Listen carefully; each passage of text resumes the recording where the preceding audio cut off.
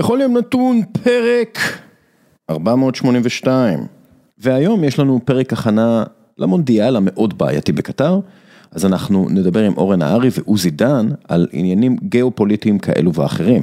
אבל לפני הכל, דירוג העוצמה בחסות קבוצת ח' י'. אז השבוע עשיתי את דירוג העוצמה של מאמני הכדורגל באירופה. מי מאמן הכדורגל הטוב ביותר באירופה כיום? יש כאן אלגוריתמים, אוקיי? אני מסתכל על סטטיסטיקות ונתונים, אבל לא רק. יש כאן חישוב של כל מיני דברים, כמו קושי הליגה, מצב הקבוצה, ההשפעה של המאמן על הקבוצה, מעמד הקבוצה, מעמד שלו כמאמן, מה הוא עשה בעבר, כל מיני דברים אחרים, וגם עמדתי האישית בעניין, כן, כן, זה לא אובייקטיבי. ויאללה, הנה רשימת המאמנים הטובים ביותר באירופה, כרגע. מקום ראשון, פפ גוורדיולה. כן, הקבוצה שלו עדיין הקבוצה הכי טובה ומאומנת באירופה. יש רק קבוצה אחת באנגליה עם הפרש שערים צפויים, XG per 90, של יותר מאחד. כלומר, הפרש השערים הצפוי במשחק הוא אחד לפחות. יש רק קבוצה אחת בפרמייר ליג עם כזה הפרש שערים, וזו כן, מנצ'סטר סיטי של פפ גוורדיולה. מקום שני, קרלו אנצ'לוטי. האמת, הוא היה יכול להיות מקום ראשון בקלות. פשוט, הליגה הספרדית טיפה פחות איכותית מהאנגלית, ולכן הוא במקום השני.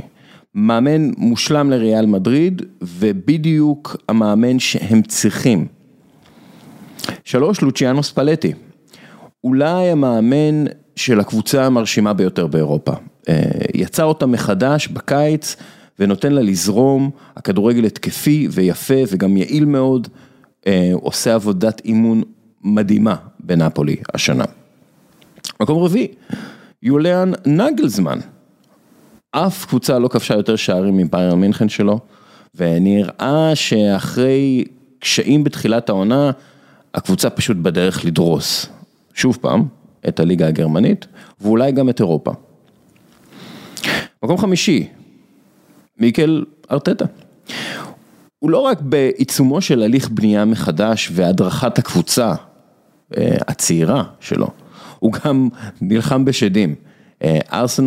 ארסנל שלו נראית כמו קבוצת כדורגל רצינית, וזה משהו שלא קרה הרבה מאוד זמן. מקום שישי, אורס פישר, עם תקציב שכר של פחות מ-13 מיליון יורו, כלומר משהו בסדר גודל של קבוצה ישראלית בחירה, אוניון שלו היא אחת מהקבוצות הטובות באירופה.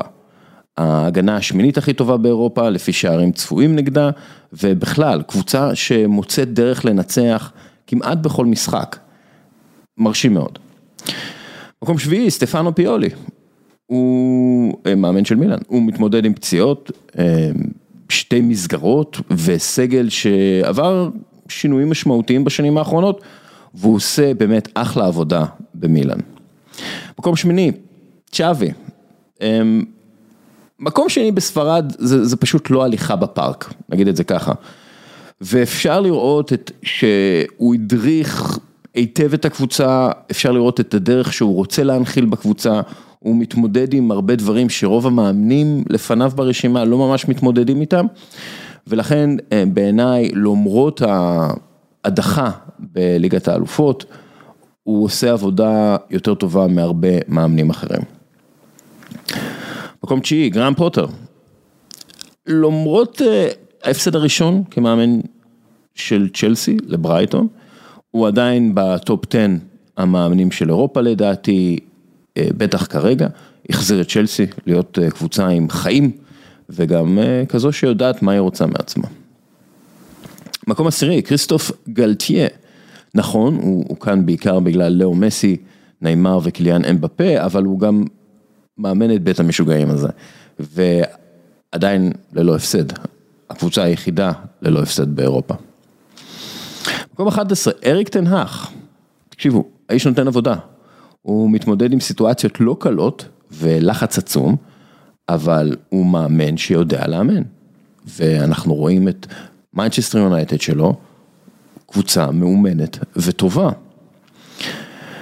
מקום 12, אנטוניו קונטה, המניה קצת בנפילה, אבל האם יש מאמן טוב יותר לטוטנהאם במצבה? האם יש מאמן שבשיאו יכול להיות בטופ 3 שיגיע לטוטנהאם? אני לא חושב. מקום 13, יורגן קלופ. הוא כאן בעיקר בגלל ההיסטוריה. הקבוצה שלו נראית חסרת ביטחון, לפעמים קצת חסרת חיים לאורך העונה. היא עדיין יכולה להוציא ניצחונות מדהימים פה ושם, אבל זה כבר לא מה שהיה פעם, ומעניין אם הוא יוכל להחזיר עטרה ליושנה. מקום 14, ז'אן פיירו גספריני. מעטים חשבו שאפשר להחזיר את אטלנטה לגדולתה שלפני כמה שנים, אבל בברגמו האמינו בגספריני, והוא הוכיח להם שהם לא טעו. הוא בונה קבוצה מחדש, קבוצה צעירה, קבוצה הגנתית, לא הקבוצה ההתקפית שהייתה לו אז, והם עושים עבודה אדירה שמה. מקום 15, היה פה דיונים ביני לבין עצמי לגבי מי לשים במקום ה-15, חשבתי אינזאגי, סימאוני אינזאגי, חשבתי דייגו סימאוני, חשבתי כל מיני אחרים, אבל אחרי המשחק אתמול, התפוסה של מכבי חיפה והעלייה של בנפיקה מהמקום הראשון בבית, אז אמרתי יאללה, רוג'ר שמיט, בנפיקה שלו קבוצה, פשוט קבוצה מצוינת, שקשה מאוד לשחק נגדה, וכמעט בלתי אפשרי לנצח אותה. היא פשוט קבוצה אדירה, ואנחנו עוד נשמע הרבה ממנה. אוקיי, אלו הטופ 15, או ה-15 מאמנים הכי טובים באירופה כרגע, לפי דירוג העוצמה של קבוצת ח' י'. לחבר'ה מקבוצת ח' י' יש משחק ניחושים על המונדיאל הקרוב, אתם יכולים לשחק את המשחק הזה עם החברים שלכם, זה משחק שהרבה שאלו אם הוא חוזר, אז כן, הוא חוזר ואתם יכולים להגיע ללינק דרך כל מיני מקומות, אחד מהמקומות זה הפייסבוק שלנו, אחד מהמקומות זה האתר שלנו. לינק למשחק יהיה גם בעמוד בכל יום נתון, וגם באתר שלנו, וגם בקבוצה שלנו, ובכל מיני מקומות. בפייסבוק, בגלל פייסבוק, צריך לקחת את הלינק ולהדביק אותו בדפדפן, שנייה עבודה, ואז תוכלו לדרג את עצמכם מול החברים שלכם, להזמין חברים שלכם למשחק, וזהו, לשחק איתנו, לראות מי מצליח טוב יותר לנחש את התוצאות של המונדיאל הקרוב. וזהו חברים, אנחנו עכשיו עוברים לאורן נהרי ועוזי דן.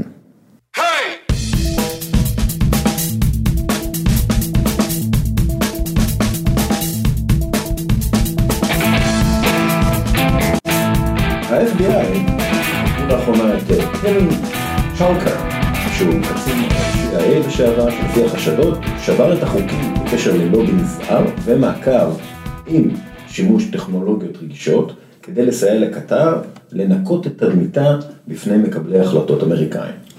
המונרכיה מואשמת בכך שבין השאר מימנה טרוריסטים. ב-CIA וב-FBI מודאגים מההשפעה הקטרית וההשפעה של הכסף הקטרי על הפוליטיקה האמריקאית.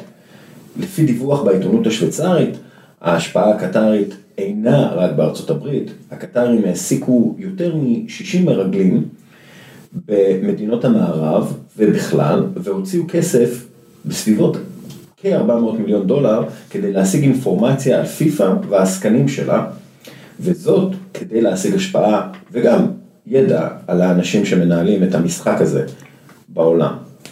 עכשיו, למה חשוב להם תדמית נקייה? למה חשוב להם לדעת כל כך הרבה? למה הם מוכנים לשלם הרבה כסף להרבה מאוד מרגלים? הקטרים במונדיאל הזה יקבלו תמיכה מצרפת וטורקיה בצורת שוטרים וחיילים שיגיעו לקטר בזמן המונדיאל ויעשו את העבודה שהקטרים לא יכולים לעשות. הקטרים חייבים את שחקני החיזוק הזרים האלה כדי להתמודד עם האתגרים הביטחוניים של המדינה בזמן המונדיאל, ובגדול, אם הם לא משיגים את החיזוק הזה במונדיאל או בכלל, אז התדמית שלהם של תומכת טרור שעודפת אחרי להט"בים תהיה לא נקייה. הם משלמים הרבה מאוד כסף על התדמית שלהם, השבוע גם פורסם שהם שילמו 50 אוהדי הולנד שיגיעו, הכל על חשבון השייך, בשביל פוסטים חיוביים באינסטגרם על קטר. התדמית הזאת היא צורך אסטרטגי של הקטרים, כאמור, בשביל להביא את הסיוע הזר הזה. וזה מוביל אותנו לספורט וושינג, ולעובדה שבעצם זו המטרה של המונדיאל הזה. ניקוי התדמית דרך הספורט, ואני רוצה להתחיל עם זה.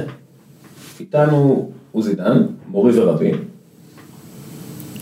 מאוד, לא התעוררתי. לא התעוררת? השעה 10, עוזי. יצאנו מהצפון מוקדם, כן. יצאנו את. ועכשיו שמעתם את קולו של נהרי, גם כן אחד ממוריי ורביי, השראה לכל מי שעוסק בעולם. מה נשמע קודם כל? אתה שואל, אוהד מכבי חיפה, ביום הקלטה, ביום חמישי בבוקר, זה מה שאתה שואל, אני כבר שם בצד את הבחירות, שכל אחד יש אנשים עולצים ואנשים עצובים, אבל בכל מקרה, זה במובן האישי, אנחנו בדיוק דיברנו על הנושא הזה, שגם עולמנו, כמה הוא טוב יותר מבחינת טכנולוגיה, גם מבחינת מוסר אפילו, מבחינת רפואה, מבחינת תרבות, מבחינת הנגשה, מבחינת היכולת להגיע לקטר, אם זה מה שאתה דווקא רוצה, או לבייג'ין, או למוסקבה, או למוסקבה אולי לא, מקומות אחרים, מי יכול היה לחלום על זה כשאני הייתי ילד, אז כן, אפשר לראות את הצד החיובי. לא חייבים, אבל אפשר גם את זה. ואמר אורן בצדק, אתה צעיר אוריאל, אנחנו כבר סקנים, אורן מבוגר ממני באלו שנים, הבריאות, העולם כל כך התקדם מבחינת רפואה, שבסופו של דבר, העיקר הבריאות, כולנו בריאים, הבחירות, כמו שאורן אמר, יש עולצים ויש זה, ואפילו מכבי חיפה בתור אוהד מכבי תל אביב, ואני אומר לך אורן, באתם, שיחקתם, עמדתם יפים, וזה כל הכבוד. אכן, אחרי זה ואחרי סיכום העיקר הבריאות, בואו נדבר על קטר. קטר בעיקר מאינטרסים דתיים, מגדילה את ההשפעה שלה על העולם, על מדינות האזור. אני לא חושב שרק דתיים, אוריאל, זה אינטרסים אסטרטגיים. אסטרטגיים, כן, אבל הם, על מדינות האזור, כל העניין הזה של החורף הערבי, האביב הערבי, החורף הערבי, האביב הערבי, הוא הרבה בגלל שקטר מתדלקת את זה. תדלקה את זה בהחלט עם דרך רשת אל-ג'זירה, אתה צודק לגמרי. אבל אתה התחלת בדברי הפתיחה שלך, אז אני רוצה, אתה יודע, לעשות וי על 3 סעיפים, שאני מניח שנרחיב בהם. ראשית, הנושא של פיפה, ארגון לא בלתי מושחת, נאמר את זה באנדרסטייטמנט גדול, זה לא התחיל עם קטר, ואני מקווה מאוד שזה ייגמר איתה, אני לא רואה סימן לזה. מאז ומעולם זה, וגם הוועד האולימפי הבינלאומי, היה מקום לשחיתויות מטורפות, לשוחד, שעשו את זה מארצות הברית ומטה כולם. 2, ספורט כגרין וושינג, או סוג של אנחנו על המפה. כן. זה מתחיל, כל מדינה שמרימה מונדיאל או משחקים אולימפיים מוצלחים, מסמנת בזה, אנחנו הגענו. טוקיו 64, סאול 88, בייג'ין 2004, אתה מעמיד את עצמך בליגה של הגדולות. אנחנו כבר לא עם רגשי הנחיתות מול האירופים המתנשאים האלה, אנחנו פה, כמובן גם המונדיאל בדרום אפריקה ומקומות אחרים, וקטר רוצה לבוא ולהראות שהיא כמובילה בעיני עצמה, או אחת המובילות בעולם הערבי, בעולם האסלאמי, היא נמצאת על המפה הזאת. ועכשיו, having said that, קטר מפעילה, עזוב את המרגל האמריקני, זה הקצה של הקרחון. יש ברגע זה ובשנים האחרונות חברות לובינג ומפעלים וקבוצות ואנשים שהם בכלל לא יודעים עבור מי הם עובדים, שדחפו לכל מיני מקומות את המאמרים המתפעמים על תבואו לראות את קטר ותראו את פני העתיד. בעצם קטר רוצה להיות קצת, בשינויים המתבקשים, היא רוצה להיות האמירויות. היא רוצה לבוא ולתת לעולם, האמירויות די הצליחו בזה. ככה כמעט לא זוכרים את הבעיות האדירות של השייך מקטום וביתו שנמצאת כמו רפונזל בכלא, שאחרי שהוא חטף אותה מלונדון, הם רוצים להראות את העתיד. הנה שבסרט עתידי של תום קרוז או ג'יימס בונד, יהיה המקבילה של הבורג' אל חליפה, שיראו את הנופים, שאנשים יבואו, שהזיהוי לא יהיה זה, האם הם בדרך לשם? אני לא בטוח. הם משלמים הרבה מאוד כסף. הם משלמים הרבה מאוד כסף. בשביל שזה יהיה שם, והמונדיאל, לצערי, דיברת על, אנחנו על המפה וכל מיני דברים כאלה, ספורט וושינג זה משהו, בעצם, אדולף היטלר בכלל לא רצה לארח את האולימפיאדה ב-1936, הוא חשב שזה יקדם את האחווה בין העמים, וזה משהו שהוא לא היה מעוניין בו, היה לו אינטרסים. יוסף גבלס הוא בעצם שר הפרופגנדה של הרייך השלישי, שכנע את היטלר שהאולימפיאדה תקנה לו זמן מצד אחד, כלומר הוא יוכל לשכנע את העולם שפניו לשלום וכו' וכו', בזמן שהוא מחזק את הצבא ומביא פלדה מדרום אמריקה וכל הדברים האלה, וכך היה. ולקראת המשחקים היה מבצע ניקוי מאוד גדול מצוענים וגם משלטים שאסרו על יהודים להיכנס לכל מיני מקומות בברלין וברחבי המדינה, והיה אפילו כתבים אמריקאים שאמרו שהמשחקים החזירו את הגרמנים לחיק האומות והפכו אותם לאנושיים יותר. כלומר, גרמניה הנאצית שכבר אז התפתחה כגרמניה הנאצית, הפכה בעצם לאנושית יותר באיזשהו מקום. בוא נזכור, אנחנו מדברים כבר שחוקי נירנברג נכנסו לתוקף, אנחנו לא מדברים על, אתה יודע, אנשים אומרים 1933, לא, 1936, אנחנו מדברים על חוקי נירנברג בתוקף וכו' וכו'. מה שאתה אומר זה נכון, ומה שאורן דיבר עליו, הספורט וושינג, בניטו מוסוליני אירח את גביע העולם ב-1934, דאג שהאיטלקים יזכו בגביע, וזה היה, נכון שהמונדיאלים הראשונים לפני המלחמה לא היו בהיקף ובפופולריות בעולם כמו היום, ועדיין. ואנחנו רואים את זה עד ימינו, אבל כולם עושים את זה. זאת אומרת, זה לא רק מדינות גוש מזרחי, עולם שני או שלישי, עולם דרומי, כולם עושים ספרד, ברצלונה 92 היה הנקודה שבה ספרד הפכה למדינה מודרנית, תקרא לזה. אני אחדד אפילו. מדינות דיקטטוריות עושות את זה בשביל הספורט וושינג. מדינות שהן דמוקרטיות בגדול, עושות את זה כדי לקדם את התשתיות ולקדם גם את עצמן, אבל בעיקר עושות את זה למען האנשים שלהם, בעיקרון, כן? למשל ספרד יצאה... אתה רך מדי איתם, אוריאל. לונדון עושה את זה כדי לתת את הדימוי ולהזכיר לכולם את התיירות ואת המלכה ואת האימפריה במיטבה. עושים את הדברים האלה, כולם עושים את זה בשביל התדמית, בסוף. ברור שכולם עושים את זה בשביל התדמית. זה לא לחינם, אוריאל, לונדון נרחה 3 פעמים הראשונה, פריז פעם שלישית, ולוס אנג'לס תהיה. זאת אומרת, זה 3. יש חשיבות, מן הסתם יש חשיבות למדינה דמוקרטית ולתדמית שלה. העניין הוא שהגופים הדיקטטוריים, המדינות הדיקטטוריות, עושות את זה הרבה פעמים על חשבון האזרחים שלהם, באופן, כאילו, על חשבון החיים של האזרחים שלהם. אני לא מדבר איתך על זה שבברזיל למשל, פינו פאבלות וכו' כדי לבנות אצטדיונים ומגרשי אימונים, כן? שזה, נגיד, אפשר להגדיר את זה כחדשנות עירונית, כן? אני יודע, אני מאוד ציני, אבל בסין פשוט לקחו אנשים העיפו אותם ולא נתנו להם פתרון ודרסו אותם בשביל להקים אצטדיונים. זה משהו שאנחנו רואים בקטר פי 1000 עם זה שמנצלים עובדים זרים, הורגים עובדים זרים, אנחנו מדברים על אלפי הרוגים בהכנות לקראת המונדיאל בקטר.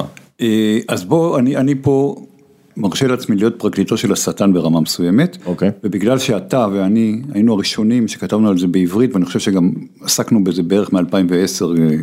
אני כאילו ב-2010 הוצאתי כתבה לפני הבחירה לגנוב מונדיאל. לא, אני לא מדבר על השחיתות, אני מדבר על הפועלים הזרים וכו'. אז בגלל שאנחנו כתבנו על זה ומתעסקים בזה כבר 10 שנים, אני מרשה לעצמי, קודם כל, בוא נדבר על השחיתות. הבחירה של קטר הייתה ביחד עם הבחירה של רוסיה 2018. כן. עכשיו, כמו שאורן אמר פה, הרי גם גרמניה נבחרה בשחיתות ב-2006, וסולט לייק סיטי, מאולימפיאדת החורף ב-2006, אנחנו מכירים את כל הסיפורים, פה זה באמת היה מהמקפצה, אבל הרוסים, הם לא יותר טובים מהקטרים, למעשה, בגלל כוחם וגודלם וכולי, הם יותר גרועים, וזה היה לפני אוקראינה, לפני המלחמה עם אוקראינה, מזכויות להט"בים ועד מה שאתה לא רוצה, אף אחד לא קרא להחרים את גביע העולם ברוסיה. עכשיו אני אגיד לך עוד דבר, בקשר לפועלים הזרים, ה-6,500 אנשים שנהרגו, אפשר לסמוך על ממשלות הודו וסרילנקה ופקיסטן, שהדיווחים שלהם אמיתיים. באצטדיונים עצמם, אם אתה לוקח לפי הקטרים, באצטדיונים עצמם, כן, לא נהרגו אף אחד. לא, נהרגו 37 אנשים, שזה בסדר גודל של ברזיל, אני מניח שזה יותר, אולי פי 2, אולי פי 10. מה שאני אומר, שהאנשים שבנו את הקשרים ואת הבניינים וכולי, הפקיסטנים שנהרגו, זה שהגרדיאן, שהיה הראשון שזה התחיל לספור ב-10 בדצמבר 2010, זה סוג של ציניות, כי אלפי פקיסטנים ובנגלדשים וכולי נהרגו בקטר ובאבו דאבי וכולי, גם לפני, ולא אני ולא אתה ולא הגרדיאן, אף אחד לא השתין לכיוון הזה. ברגע שקיבלו מונדיאל, פתאום נהיינו נורא מוסריים.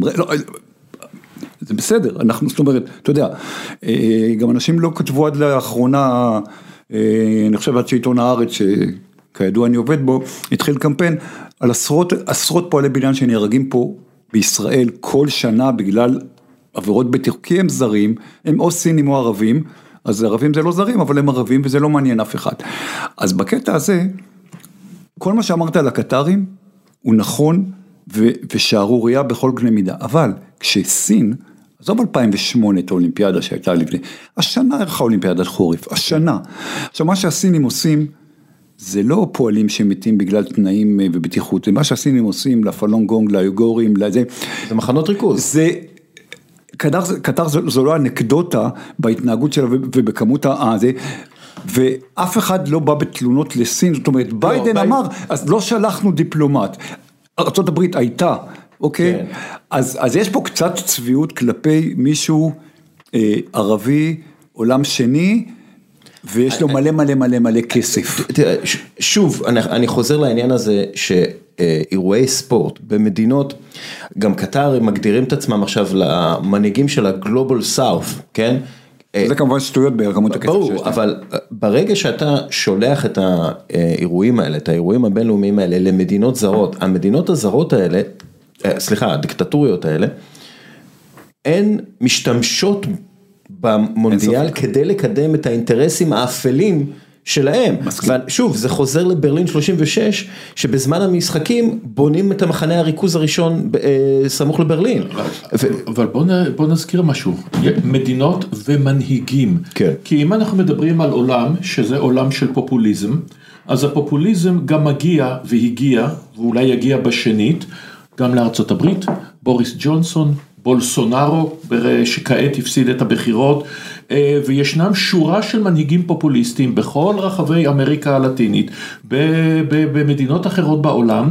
זאת אומרת, קטר במובן הזה היא לא פופוליסטית, היא מדינה דיקטטורית, אבל היא הייתה מאז ומעולם מלוכה אבסולוטית. אין פה שום דבר חדש, לא גילו לאף אחד שום דבר. באופן פרדוקסלי, אני חושב שקטר מקבלת יותר, אי אפשר להגיד שהיא מקבלת יותר גינויים ממה שמגיע לה, כי בהחלט מגיע לה, אבל היא מקבלת בתור סמל, כי היא מסמלת כביכול את מה שרע, ואם אנחנו ננזוף בקטר, והיה מחננו טהור, ואנחנו, המצפון שלנו נורא נקי, במה שליט קטר, שונה משליט האמירויות, דיברתי על זה קודם, לא שהאמירויות כל כך מקבלות שבחים, במה הוא שונה ממוחמד בן סלמן בערב הסעודית, במה הוא שונה מאסיסי ידידנו, הרודן החילוני, או החילוני למחצה במצרים, ועוד שורה של שליטים איומים ונוראים. נכון שכרגע הם לא יערכו מונדיאל או אירועים עולמיים, כי הם לא יכולים.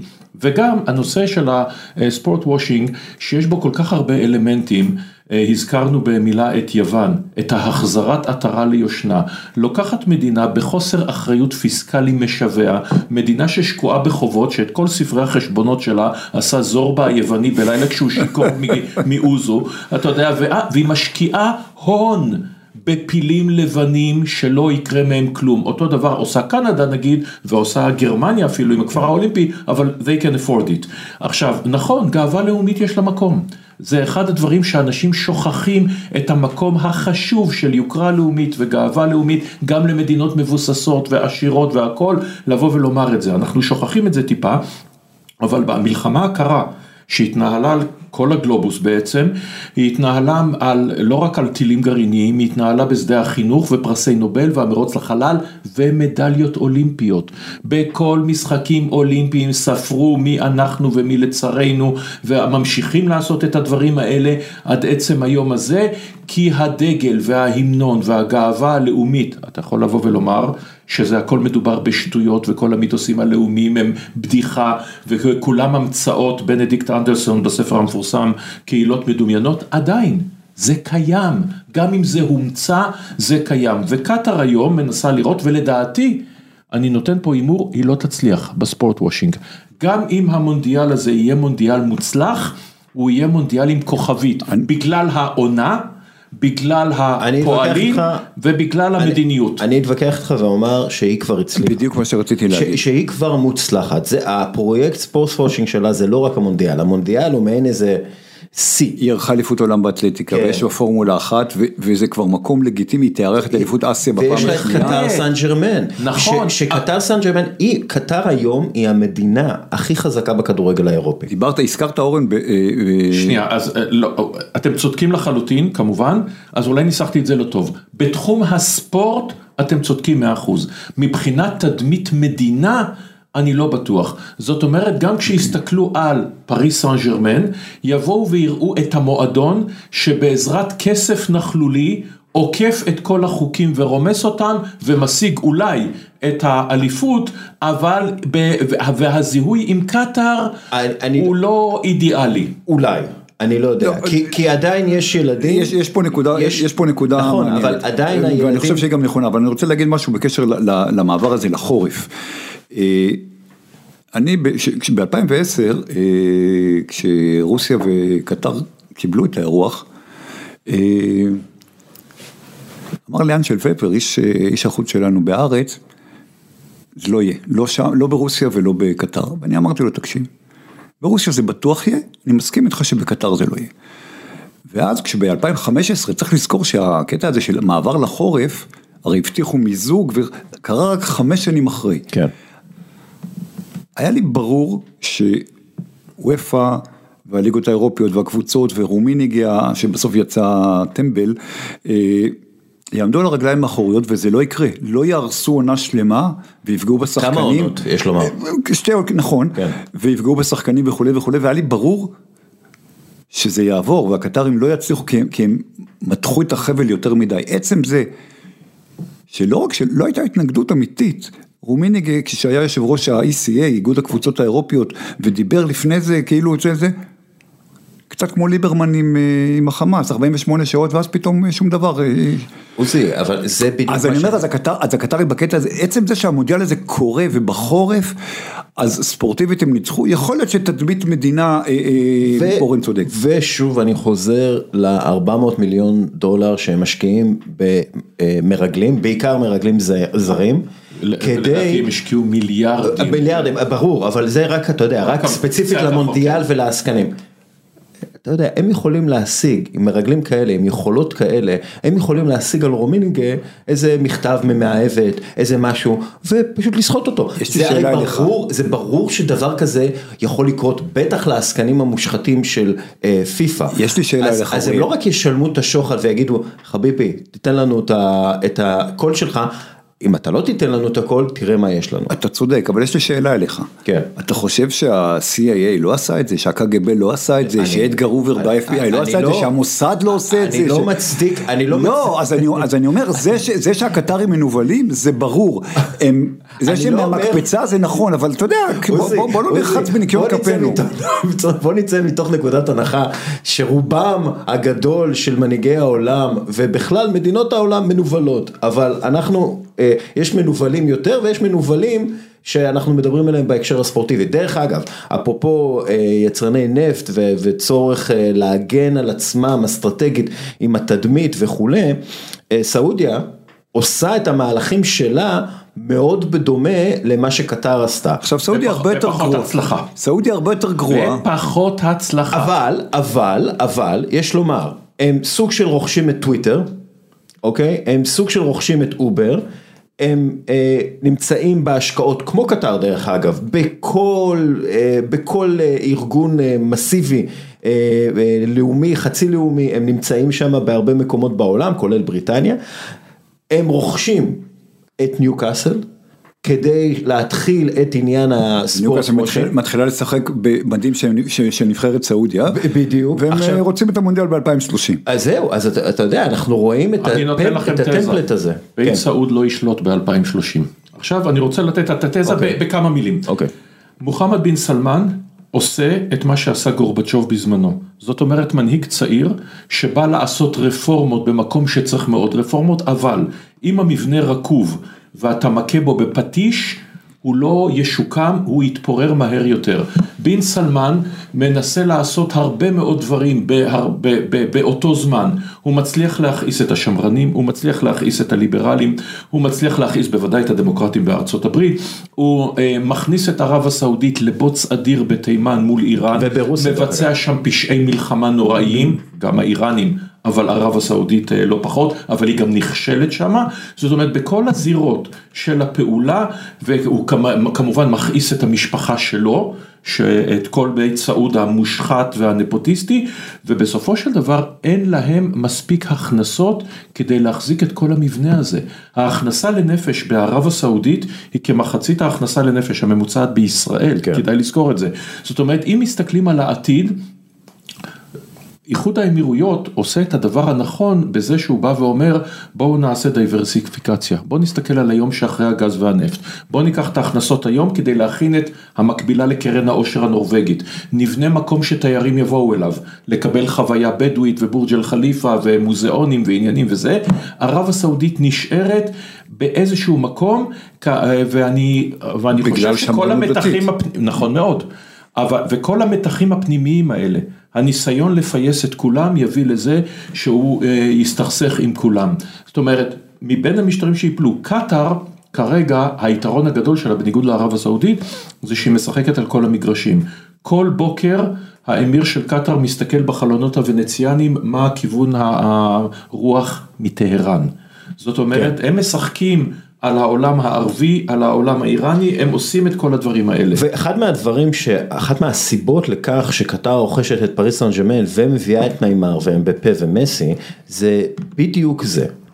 אם הוא צריך לעשות מהלך מול איראן או מול רוסיה, דרך אגב, קטר תומכת ברוסיה בפומבי, באותו הזמן שבו קטר מודיעה על תמיכתה בפוטין, הם יודיעו גם על הערכת חוזה למסי, או משהו שקורה עם ניימר ואמבפה.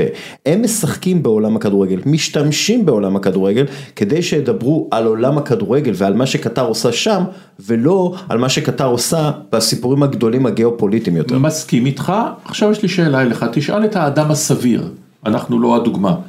בוודאי לא אתם, אבל נגיד, תשאל את האדם הסביר, סן ז'רמן, מה זה אומר לך?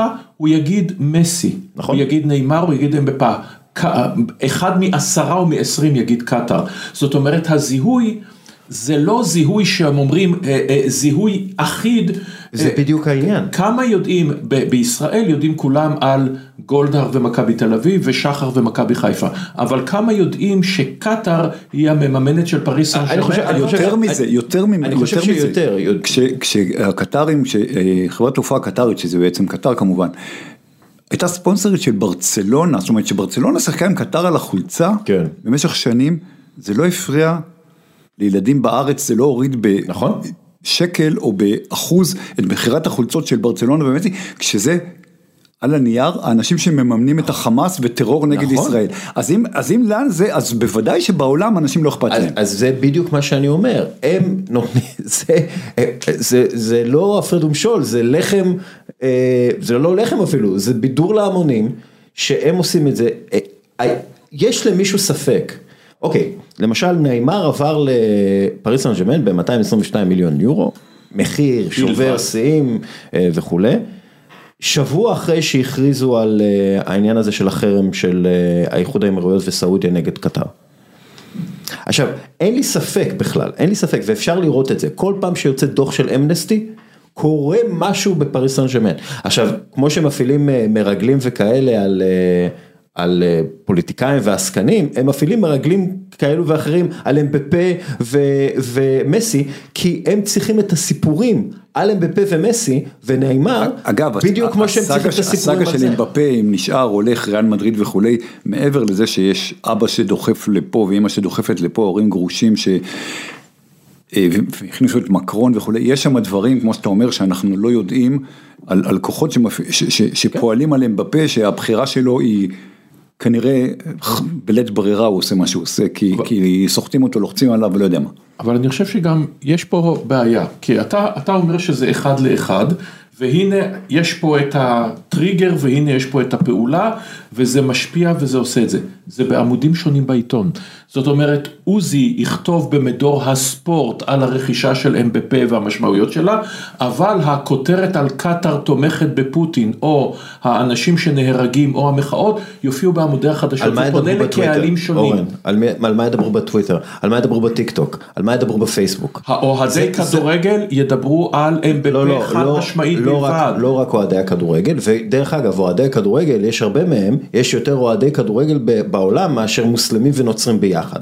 אז אני אומר, הם משיגים פה כמות אדירה של כותרות, שפשוט מסתירות ולוקחות את תשומת הלב מהכותרות החשובות. הם משיחות את הדעת, אבל זה לא ביחס של אחד לאחד. לא, זה ברור, הם הרבה יותר מתוחכמים מזה, כן, זה לא, מן הסתם, אתה יודע, זה תיאוריה שיש לעבוד עליה. אוריאל, אני מסכים עם כל מה שאתה אומר, אבל הקטרים פה לא המציאו שום דבר, זה שהם הם מתוחכמים ויש להם הרבה מאוד כסף, אז כסף כמובן עוזר, לא מזיק אף פעם.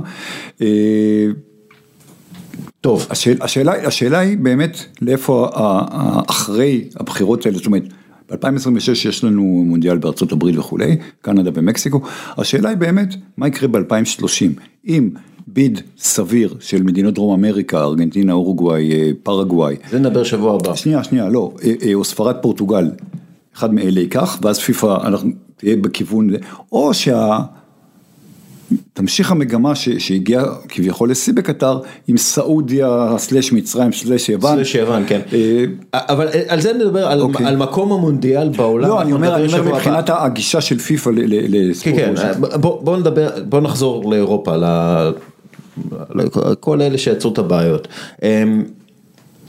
יש חוסר נחת פוליטי כבר הרבה מאוד שנים באירופה, אנחנו יודעים מי תדלק הרבה מהחוסר נחת הזה, אנחנו יודעים מי תדלק הרבה מהפופוליזם והקיצוניות, ואנחנו גם רואים אירופה על סף פיצול, אחרי הברקזיט ואחרי מה שקורה באיטליה, אותי מעניין איך מה שקורה באירופה, וזה המון, ישפיע על הכדורגל שאנחנו נראה במונדיאל, אם בכלל, והאם, ההפך, האם יהיה השפעה של הכדורגל על האירועים הפוליטיים והגיאופוליטיים שאנחנו נראה באירופה בעתיד הקרוב. וואו, אז אוקיי, האיחוד האירופי, כי לזה אני מניח שאתה מתכוון, כן. האיחוד האירופי בזמנו היה אותו גוף קטן, שבו בעצם גרמניה וצרפת הובילו אותו מההתחלה, לימים הצטרפה בריטניה בתור המעצמה. איפה אנחנו נמצאים היום? כאשר מסתכל על זה ממזרח האדון פוטין שרמזת עליו, הוא רואה נחת אדירה. הוא רואה שהקוביות מתיישרות לפי מה שהוא רוצה, הוא רואה איך גרמניה, אולף שולץ מגמגם, הוא רואה באיטליה עלייה של קואליציה, 3 מפלגות ימין קיצוני, 2 מהם, ג'ורג'ה מלוני ראש הממשלה לא, אבל ברלוסקוני וסלוויני בהחלט תומכים בפוטין, או לא מתנגדים לו, הוא רואה בבריטניה את ההתרסקות המפוארת של אויביו, בוריס ג'ונסון וליז טראס, רישי סונאק עוד נראה עוד מעט, הוא רואה את האינפלציה ועליית מחירי הנפט והגז, ארצות הברית, המיד-טרמס, עוד מעט אולי יבואו הרפובליקנים, נדבר עליהם עוד רגע, שאומר קווין מקארתי, זה שהולך להיות מנהיג הרוב בבית הנבחרים, אוקראינה לא תקבל יותר צ'ק פתוח. עכשיו, האיחוד האירופי הצליח להעמיד קול אחיד במשך עשרות השנים שלו, בזכות, בוא נקרא לזה, ערכים ליברליים. זאת אומרת, הדמוקרטיה הליברלית, שזה אומר דמוקרטיה לא רק, כמו שטוענים האדונים, פוטין, בולסונארו, אורבן וגם אחרים בשכונה שלנו, דמוקרטיה משמעותה שלטון הרוב, הרוב תמך בי, המיעוט יכול לקפוץ לי. אלא אומרים, אנחנו רוצים גם את זכויות המיעוט, ורוצים הגנה, וחלוקת הפרדת רשויות וכו' וכו'. עמדו בשם הערכים האלה. עכשיו השאלה הגדולה, האיחוד האירופי, כשבריטניה כבר איננה בו, כשצרפת נמצאת במשבר פנימי אדיר, כשגרמניה במשבר פנימי אדיר, שאנחנו רואים עלייה של מפלגות ימין קיצוניות, וגם מפלגות שמאל קיצוניות. תסתכל רגע על צרפת. המדינה שכה התגאתה בנבחרת שבאה מכל המושבות לשעבר וזכתה במונדיאל.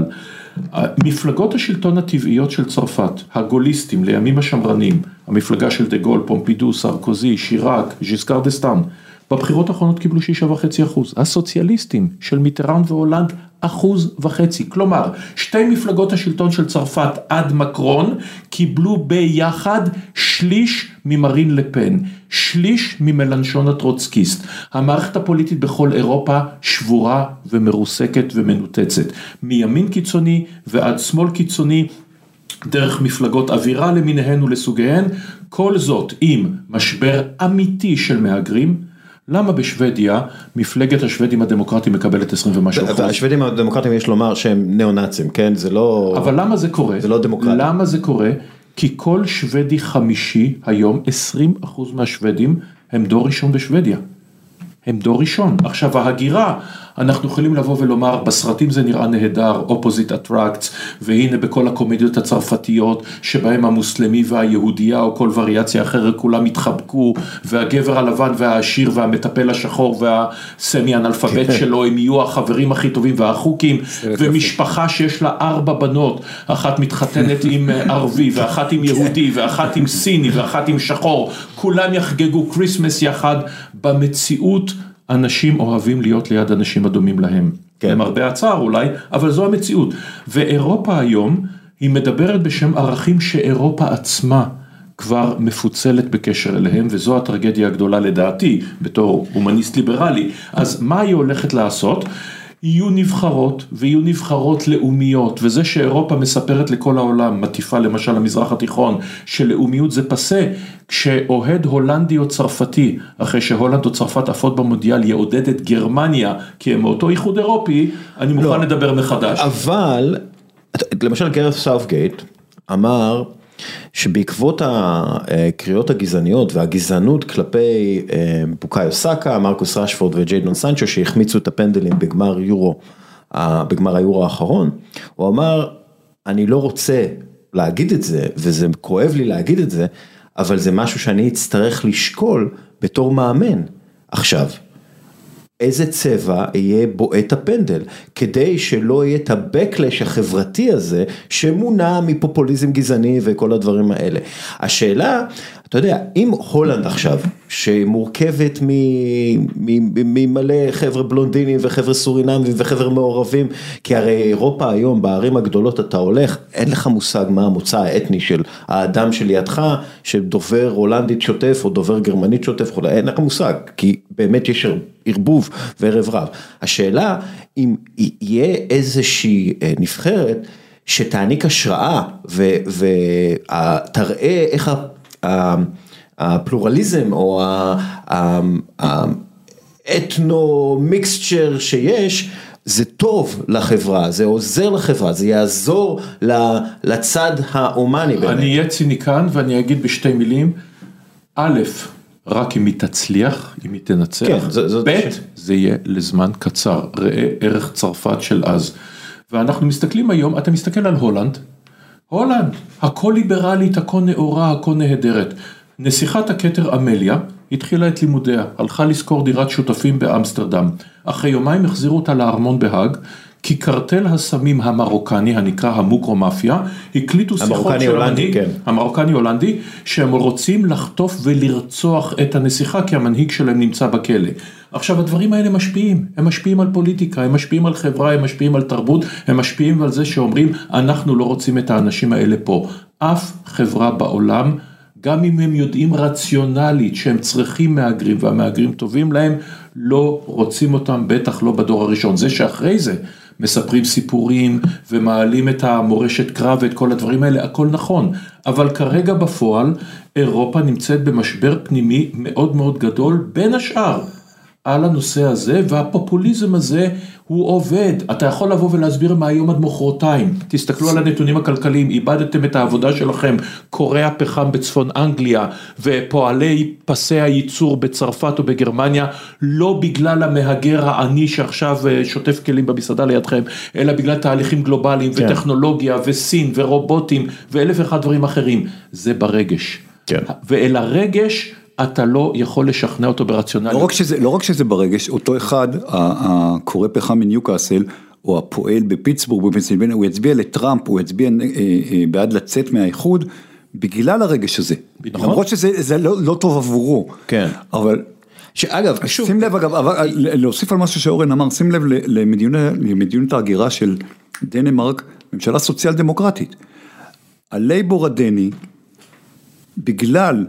שמה שקורה בשוודיה ובמקומות אחרים קורה גם בדנמרק, הוציא חוקים שאם ביבי, ממשלה ימנית בארץ הייתה מתייחסת ככה למבקשי המקלט, סלש מהגרים, סלש מסתיינים, תקרא להם איך שאתם רוצים, אנחנו היינו על הגדרות, זה הסוציאל דמוקרטים, החורפנים שנהרגו זה הפיל ממשלה, לא חוקי הגירה, כי חוקי הגירה, הדני השמאלי, הסוציאל דמוקרט, גם לא קצת נמאס. אגב, דנמרק היא המדינה הכי הומוגנית, הם תמיד הסתתרו, השוודים קיבלו מהגרים באמת, הדנים נבר, מעולם לא, ההולנדים קיבלו. אגב, אפשר לראות את זה גם בנבחרת. נכון. בדנמרק אין כמעט... בדנמרק אין הרבה... יוסף פולסן אולי... כן, אבל אגב, וגם פולסן הוא כאילו... כן, לעומת שוודיה ונורווגיה אפילו, אין ספק. אגב, בסופו של דבר, כשאנחנו מדברים על האקלים הנוכחי, אגב, סליחה שנייה, אני רוצה משהו להוסיף על דנמרק, שבמקרה זה, שקשור לקטר וקשור למונדיאל, ואני חושב שזה מראה, מזקק את הצביעות, את הגישה הזה, אומל, חברת ההלבשה הדנית, שאגב גרמנית במקור, ועבדה באמבורג תחת המשטר הנאצי, ואז עברה, המייסדים עברו לדנמרק, היא מייצרת את המדים של נבחרת דנמרק, וכמחאה על זה שהמונדיאל בקטר, הוציאו מהדורה מיוחדת בעצם שהסמל של נבחרת דנמרק, מוסתר, הכל מוסתר. מוסתר כביכול זה. עכשיו, מה המחאה פה? אם הם היו באים ואומרים, לנבחרת, אל תלבשו את המדים שלנו במונדיאל, אנחנו לא מוכנים להשתתף באירוע הדמים הזה, ובאצטדיוני הדמים האלה, זה היה יפה מאוד. הם לא עושים את זה. הם מוצאים חולצה מיוחדת, שכבר נמכרת ביותר כסף, וביותר חולצות מאשר החולצה הקודמת, עושים יותר הכנסה, זאת אומרת, זה יחסי ציבור אפילו לא מתוחכמים על חשבון... המקבילה ללייק בפייסבוק או בטוויטר. השאלה פה, אתה יודע, בסופו של דבר, כן, הם אמורים להרוויח כסף. לא. אם הם אמורים להרוויח כסף, אל תיכנס. זאת אומרת, מה שאתה רוצה זה כסף, אז תעשה את זה. אם אתה נורא מוסרי, אז שזה יבוא על חשבון הכסף שלך, לא על חשבון... הם חברה מסחרית. אין לי בעיה עם הצביעות של החברה המסחרית, כי הם חברה מסחרית, מטרתם... הם לא עושים בגדים בשביל הכיף, הם עושים בגדים בשביל להרוויח כסף, הם רואים פה הזדמנות, וגם הבעת דעה, שיש לומר, נייקי ואדידס וכו', לא מביעים את הדעה הזאת, ואולי זה חלק מהבעיה של נייקי ואדידס ולא של הומל, אבל עזוב את זה. איך אמר מייקל ג'ורדן, גם רפובליקנים קונים נעליים. נכון, זה גם אפשר להתווכח על האם הם קונים, כן, האם הם קונים. אפשר וצריך להתווכח על העניין הזה, שספורטאים, המשפט הישן, אמר אבא אבן, זה יפה מאוד שאתה נייטרלי, אבל נייטרלי לטובת מי? כן. כמו שישראל נייטרלית בין התוקפן לבין הקורבן בנושא אוקראינה, אז לדעתי גם ספורטאים, אתה יכול לבוא ולהתווכח האם קולין קפרניק צודק או לא צודק במחאה המאוד חריפה שלו, אבל ברמה העקרונית זה שכולם או רבים מהם פרווה, אין לי הערכה לזה. כן, ואפשר לדבר על זה, במיוחד כשאנשים מתים כדי לבנות את הבמה שעליהם הם משחקים. דרך אגב, חזרה שנייה לדיון על הגזענות, ובסופו של דבר כשהם מסתכלים על גזענות ככלי שיווקי לפוליטיקה מסוימת, הגזענות זה נוסחה שעובדת. זה כמו קוקה קולה. אתה תמיד יכול למצוא למי להתגזען.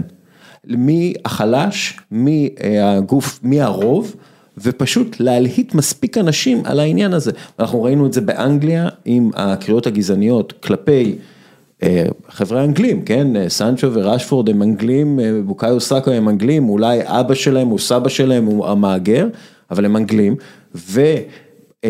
והפוליטיקאים והאנשי זדון ורעון, הם אלו שבעצם מליטים את הרוב, או את רוב הגזענים. או רוכבים על הנמר, השאלה מי גורם למי. אבל אני רוצה להגיד משהו. הכדורגל מפוצץ את זה הרבה פעמים. אתה צודק, אבל אני אהיה לרגע אופטימי בניגוד לדרכי, תסתכל על העולם של לפני 40, 50, 60 שנה, שבו קריאות גזעניות איומות, היו חלק מהעניין. זריקת בננות וכו'. זריקת בננות וכל הדברים האלה, ונהמות וכו' וכו'.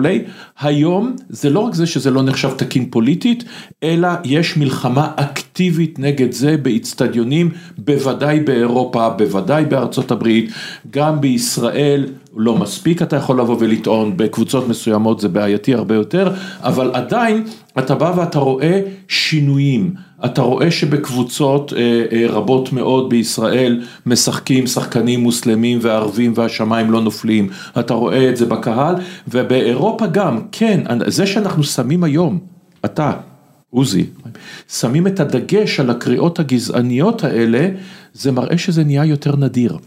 זה לא אומר שהגענו אל המנוחה ואל הנחלה, רחוק מזה, אבל כמו שהמאבק נגד אלימות במגרשים הצליח במידה רבה מאוד, אני חושב שגם פה יש שינויים לטובה. אין ספק, אני מסכים לגמרי, העניין גם שצריך להגיד שאתה יודע, מה שאתה מדבר על התגזענות, זה נכון לכולם, ותמיד, זאת אומרת, מה זאת אומרת לכולם? אני אומר, תמיד חוץ מבאמת ליברלים הומניסטים, תמיד קבוצה תסנע או תתאב או לא תרצה לידה קבוצה אחרת. בדרום אפריקה יש גזענות מטורפת ואלימות מטורפת נגד מהגרים מזימבבואה, שזה אפילו בעצם בני אותם, אותו עם אתני, כי כביכול גונבים להם את העבודה, כל מיני דברים, זאת אומרת, אתה רואה את זה בכל מקום, ואתה יודע מה, בוא נגיד זה, גם אצלנו, גוש השינוי שאנחנו אוהבים לקרוא לו ככה, מדבר על חלק ממנו, שר האוצר שלך היוצא מדבר על החרדים, אם בן גביר מדבר ככה על ערבים, אתה היית כבר קולה אותו, לליברמן מותר לדבר, אז זה יותר, זאת אומרת, זה לא חד צדדי של המנובלים שהם גזענים, זאת אומרת, זה יותר מורכב מזה. ברור, אין פה גזענות, היא תועבה אנושית, וכולם לוקים בה בצורה כזו או אחרת. השאלה, דרך אגב, ראיתי גם מחקרים שמראים שגזענות זה כאילו התגובה הטבעית במוח. כשאנחנו רואים מישהו שונה מאיתנו, התגובה הראשונית היא הגנתית. אני חושב שזה עניין של חינוך, קודם לא, אבל, ואז אתה צריך לחנך את זה, אז אתה צריך לחנך. אם הבן הלבנבן שלך גדל עם ילד שחור בגן, הוא יהיה חבר שלו, הוא לא זה. בדיוק, זה עניין, גזענות בסופו של דבר זה עניין של חינוך. בדיוק, זה משנה. בואו נדבר על רוסיה, כי בעצם הצל שלה על המונדיאל הזה, אם אנחנו רוצים או לא, או שהיא חסרת השפעה, ואין לה בעצם רצון להשפיע. איפה רוסיה פוגשת את המונדיאל הזה, אורן? לרוסיה קודם כל יש בעיות אחרות. אביסה לבעיות. עכשיו, הנושא של התמיכה של קטר בפוטין, זה אני בטוח יהיה נושא שיעלה, כי זה כרגע באמת מחלק את העולם. נכון שהיומרה של ארצות הברית ואירופה, לדבר בשם כל העולם לגינוי לפלישה לאוקראינה, זה לא בדיוק קורה, שזה שוב הולך איתנו לימי הקולוניאליזם והאימפריאליזם, מדוע מדינות אפריקה וגם אמריקה הלטינית לא מזדהות עם המערב, כי הן זוכרות את הניצול המערבי, והן די חשות את הבעייתיות כשהמערב מתנסה ומדבר בשם ערכים של לא לפלוש למקום אחר כדי לבזוז את אוצרותיו, זה מזכיר להם איזה משהו, כמה דברים קטנים. זה לא אתם שהייתם פה. זה לא אתם שבאתם, וגם אז היטפתם לכל העולם. אבל יותר מזה, לא מתייחסים במערב למלחמה הנוראית פי כמה בצפון אתיופיה. כן. או בתימן. קרוב למיליון מתים ברעב בתימן, ולא מסתכלים על הדבר הזה בכלל. והקטע הזה של אוקראינה, שבא ואומר, שר התפוצות היוצא נחמן שי, אומרים לו, יש הוא היה שר התפוצות, באמת חיפשתי מי... אומרים לו כשהביאו אוקראינים, כולל אנשים שלא קשורים לישראל, וזה בסדר גמור להביא, זה היה מחווה הומניטרית יפה. יש בצפון אתיופיה אנשים שיש להם... אתה יכול להתווכח אם הם יהודים לפי ההלכה או לא לפי ההלכה, יש להם משפחות, אלפי אנשים שיש להם משפחות בארץ, רוצים להביא אותם, והממשלה לא עשתה שום דבר, ובאים ואומרים לו את זה. ואז הוא אומר, אנחנו מאירופה, אותנו מעניין, עכשיו זה אמירה שהיא, זאת אומרת, הוא היה צריך להיות מפוטר באותו רגע. עכשיו אנשים אומרים, אתיופיה זה רחוק, המרחק בין האולפנים שלך לתיגראי, הוא 10 קילומטר פחות מהמרחק לקייב. אנשים גם לא מכירים את זה. יש איזה, ישראל שמה, תסלח לי, לא רק שזה, היא למעשה מחמשת באופן עקיף את צבא אתיופיה, ארצות הברית גם. אם אנחנו מתנהגים ככה, מה אנחנו באים בתלונות למערב? זאת אומרת, ואחרי זה המערב כביכול מאוד מאוד תומך באוקראינה, אבל בוא נסתכל רגע על מספר אנשים בעולם, אוקיי? הסינים בוודאי לא בעד אוקראינה, אתה יכול להתווכח עם בעד הרוסים, ההודים גם לא, זאת אומרת, באפריקה יש קונצנזוס של אי תמיכה אי תמיכה באוקראינה, נקרא לזה ככה, זאת אומרת, זה גם פוגע בעניין של החיטה וכולי. העולם שמחוץ לאירופה וצפון אמריקה, אם תעשה הצבעה שמית, כנראה שרוסיה לא תפסיד. כן, אבל שוב, אתה מדבר על, אתה יודע, על מנהיגים, שאלה גדולה בימין. הנושא של אתיופיה, עוזי, הוא נושא, ואני יודע שאפריקה זה בייבי שלך, הוא נושא מורכב.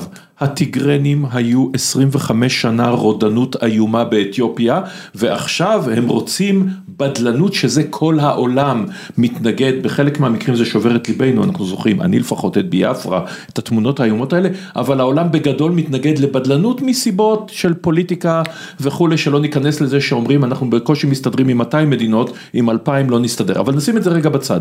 אתה צודק לגמרי בזה שהעולם, התמיכה באוקראינה היא נושא מורכב, אבל אני חושב שקטר, התמיכה שלה בפוטין, לא זה שהיא יושבת על הגדר, אלא התמיכה, אפילו סין והודו, הן לא מגנות, אבל גם לא תומכות. כן. קטר תומכת. הנושא הזה הוא קצת מחלק את העולם, בוודאי בעיני האירופים והאמריקנים, שהם אלה שעדיין קובעים במידה רבה מאוד, גם סין קובעת, כמובן, בלי ספק, זה עדיין אומר האם אתה איתנו או נגדנו, ואם אתה תומך אקטיבית בפוטין, אתה היום בצד של השטן, לגבי הרבה מאוד אנשים. אגב, שימו לב, מי תומך אוטומטית כמעט בפוטין, זה יצרני הנפט הגדולים, יצרני הנפט והגז, שהם רואים בפוטין כשותף למחירים של הגז, להכל, וקטר לא סתם תומכת בפוטין, היא מרוויחה מזה משהו. אפרופו יצרני גז, איראן, אוקיי, איראן במונדיאל, בזמן שהסיטואציה הפנימית שם היא מאוד בעייתית לשלטון. עכשיו באופן כללי, הצלחה האיראנית במונדיאל או בכדורגל בינלאומי לא טובה לשלטון. כי האיראנים מאוד אוהבים כדורגל, כדורגל הוא משחק מאוד אהוב שמה, עוד מימי השח, וכל פעם שיש הצלחה איראנית, יש יציאה המונית לרחובות, חגיגות שהן לא צנועות, נשים חוגגות עם גברים, שרות בפומבי וכל מיני דברים כאלה, מורידות את החיג'אב, ואנחנו במצב חברתי יותר מזה, הכדורגל... מאוד עדין באיראן כרגע. חלק מהמחאה מובל בידי, לא רק אלי קרימי, שחקן העבר הגדול שהוא מוחה נגד המשטר ידוע ויושב היום בכווית לדעתי, אלא גם אחד כמו סרדר אזמון, שחקן לברקוזן, שמחה נגד השתתפות הצבא בדיכוי המחאה, וכולם חשבו שהוא יורחק מיד מהנבחרת, לא רק שהוא לא יורחק, בגלל הפחד הזה שאתה מדבר עליו, שהמחאה דרך הספורט והכדורגל תגדל, הוא נשאר בהרכב, הוא הבקיע שער למחרת במשחק ידידות נגד סנגל. האסלאמיסטים לא אוהבים את זה שהאיראנים מצליחים בכדורגל, אבל הם צריכים את הכדורגל. לחם ושעשועים. כן. נלך רגע צעד אחורה, נספר למאזיננו, למי שלא זוכרים. אני הולך רגע באמת, ככה בכמה מילים, אסטרטגיה של גישה עקיפה. הזרז, לא הגורם, הזרז למלחמת העולם הראשונה, כידוע, רצח פרנץ פרדיננד בסרייבו. הזרז לאביב הערבי, התאבדותו של מוחמד בועזיזי, אחרי שהמשטרה שוברת לו את הדוכן פירות וירקות, ושוטרת נותנת לו סתירה. השאלה הגדולה, האם מה עשה אמיני? בחורה קורדית שנעצרה בגיל 22 על ידי סיירת ההדרכה, שם תמים לאלה שאוכפים את לבישת החיג'אב, לקחו אותה לתחנת משטרה להסביר לה איך לובשים את החיג'אב נכון, היא יצאה משם בקומה לבית חולים ומתה אחרי יומיים. השאלה האם מותה, הגפרור הזה שבינתיים מצית בשעת הדיבור, הפגנות שנמשכות כבר קרוב לחודש וחצי, כן, שמובילות נערות ונשים. מובילות נערות ונשים והכל, האם הגפרור הזה גם יצית את הפתיל הרועם, שיהיה המקבילה לאביב הערבי, כלומר האם היא תהיה מוחמד בועזיזי שהפיל את זין עבדין בן עלי, האם היא תפל את השלטון האייתולות? לדעתי לא. עד עכשיו מתו בהפגנות האלה, מתו ונרצחו כ-300 איש, כדאי לזכור שבהפגנות ובמחאות לפני שנתיים נהרגו ונרצחו כ-1,500, משטר האייתולות עדיין איתנו, אבל אמרתם את הדבר הנכון, כדורגל במהותו הוא דבר גלובלי, הוא דבר עם ערכים גלובליים, הוא ספורט עם הערכים שעדיין עם הציניות, עם הכל, מוביל אותנו להתרגשות, לעתים אפילו אנשים מבוגרים מביך להודות התרגשות עד דמעות, למראה מבצע יפהפה, למראה נבחרת שעושה דברים כנגד כל הסיכויים, זה כל הדברים שדיקטטורה תיאוקרטית מתנגדת להם, כל הדברים שהם חולין, כל הדברים שהם מקבילים לישיבה בבית קפה וללכת לסרט וסתם לשבת ולדבר עם האישה, כל הדברים שהם לא לימוד הקוראן או התנ"ך ושהם לא, שהם הדברים הכביכול בטלים, זה רע למשטר. מבחינה זאת אני מעודד את הנבחרת כי אני רוצה את הניצחון של העם האיראני. לא של השלטון. מה הכינוי של הנבחרת? טימלי, זאת אומרת, זה הבנים שלנו, קצת כמו הבפנה בדרום אפריקה, צריך להגיד, אני לא יודע איך זה יהיה בקטר, כי זה קצת יותר מסובך, אבל במונדיאלים בעבר, מי שהגיע לעודד את נבחרת איראן, הרבה מאוד אוהדים איראנים, רובם ככולם גולים מארצות הברית ומדינות אחרות, שהם כמובן מתנגדי משטר, זאת אומרת, ואתה ראית פתיחות וכמובן אוהדות, והאוהדים האיראנים, שוב, בקטר מאוד יכול להיות שזה לא יהיה בגלל הסיטואציה, אבל האוהדים האיראנים שמגיעים לטורניר בינלאומי, בטח כמו גביע עולמי, הם חילונים, ליברליים, מתנגדי משטר ובדרך כלל גולים. דור שני ללוס אנג'לסים. כן, כן, אני זוכר את התמונה הגדולה של אוהדת איראנית עם הדגל של איראן, רואים שהיא בחורה נאה, והיא מעודדת, כן.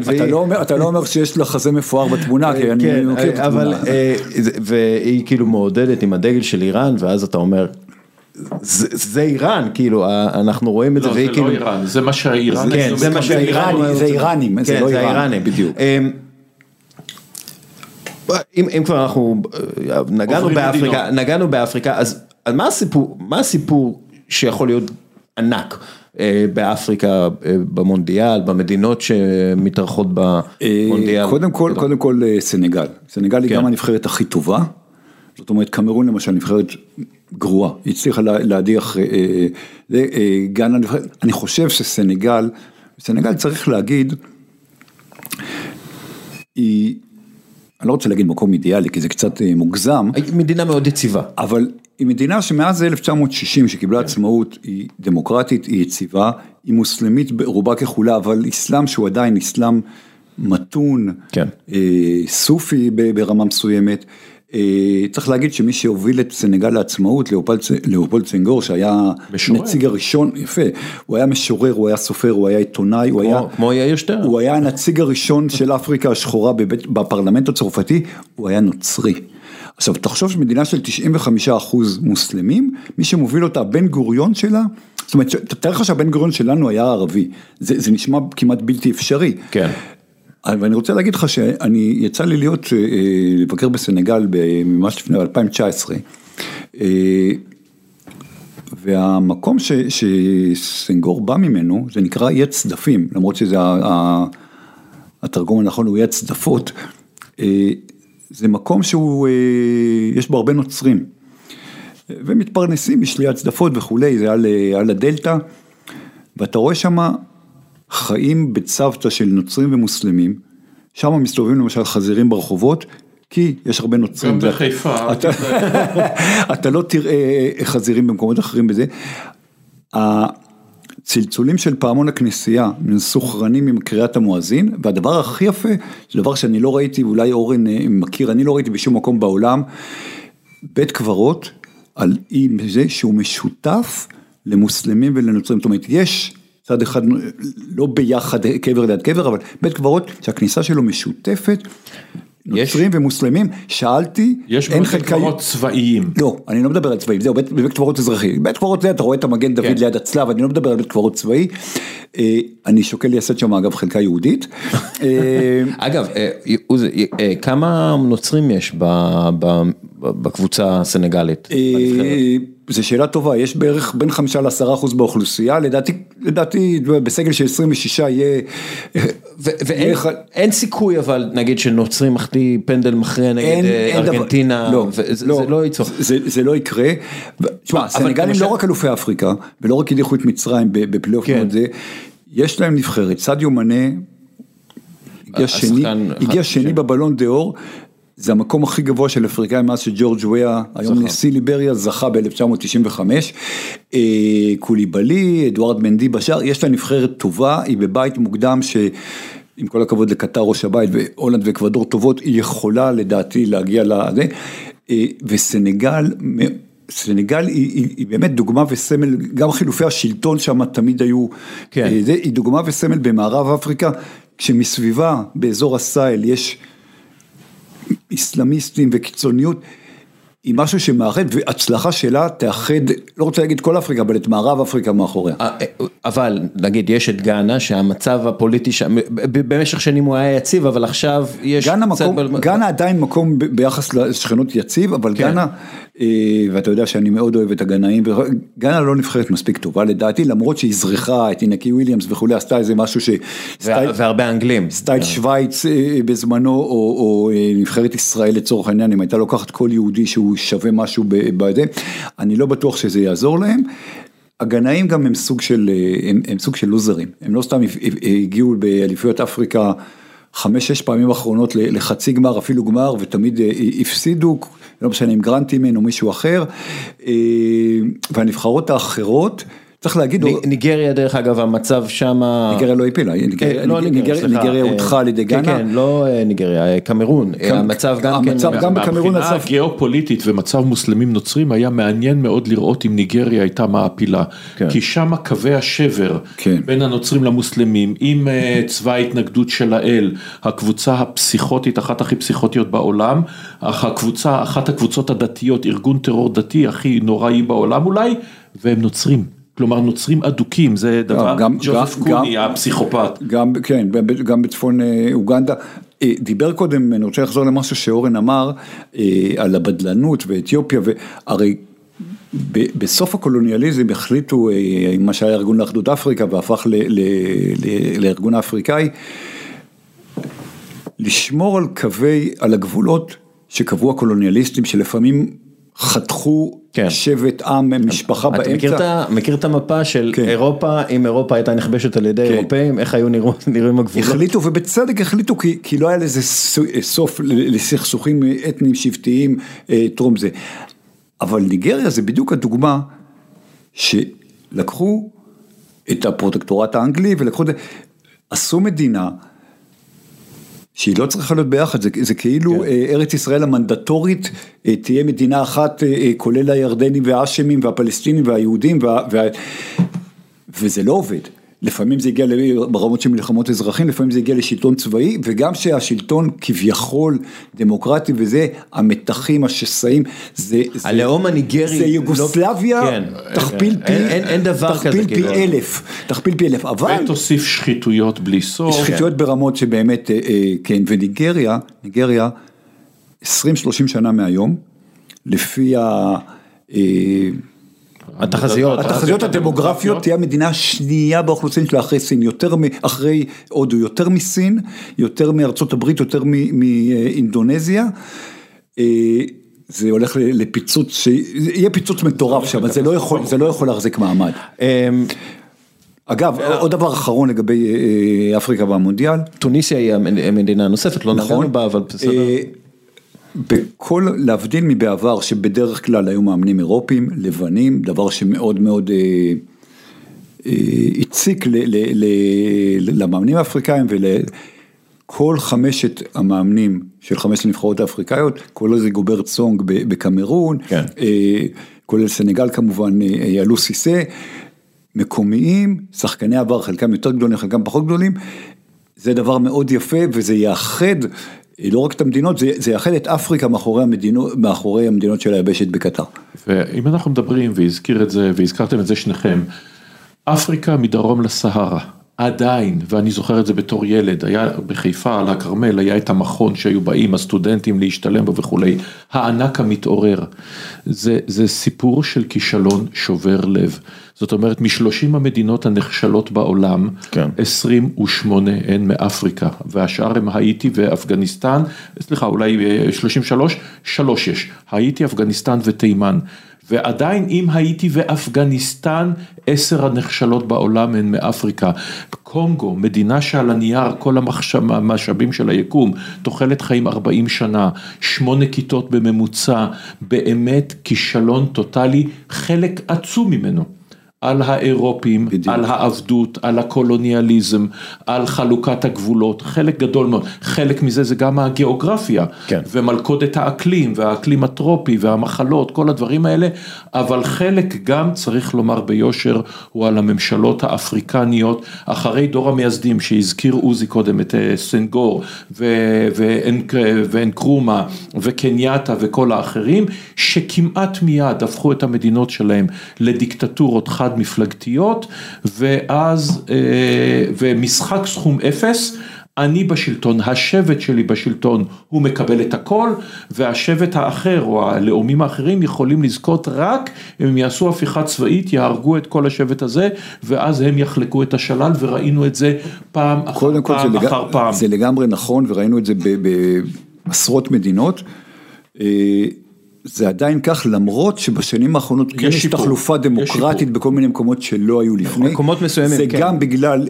איור בעין, מלשון זה כבר לא גרים בכפרים, גם להבדיל מהתדמית של המערבי הממוצע, שזה כפר עם בקתת קש, רוב האפריקאים גרים בערים ויש סלאמס, וכמובן, ואם אתה מגיע ללאגוס או אתה מגיע לניירובי, זה כרכים, זה היום ונורא, זה הרבה יותר גרוע מכל פאבלה. הגעת למומביי. הרבה יותר גרוע, אנשים אמרו לי, הייתי בהודו לפני כמה שנים, אמרו לי, אתה חושב שאתה, השכונות הכי גרועות בקלקטה או במומביי, או הפאבלות בזה, הם מקומות יותר טובים מהסלאמס של פרברי עיר גדולה באפריקה השחורה.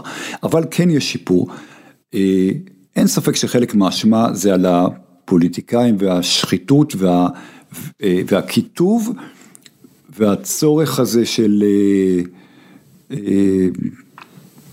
להראות שאני, זאת אומרת, לדאוג לזה. ויש גם סיפור שם. אבל שנייה, אני רוצה להגיד משהו על הנאו-קולוניאליזם. מדברים, יש שאלה שחוזרת הרבה פעמים שאומרת, אוקיי, אירופה ניצלה ועבדות וכולי, ומחצבים ומשאבים, עברו 50, עברו 60 שנה,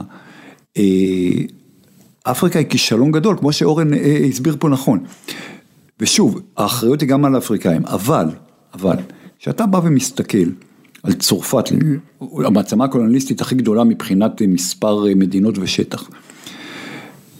עד היום יש 14 מדינות, 8 במערב אפריקה ו6 במרכז אפריקה, שהמטבע שלהם הוא הפרנק המערב אפריקאי או הפרנק המרכז אפריקאי, שבעצם היה קשור לפרנק הצרפתי כל הזמן, וגם עכשיו שיש יורו, בעצם צרפת,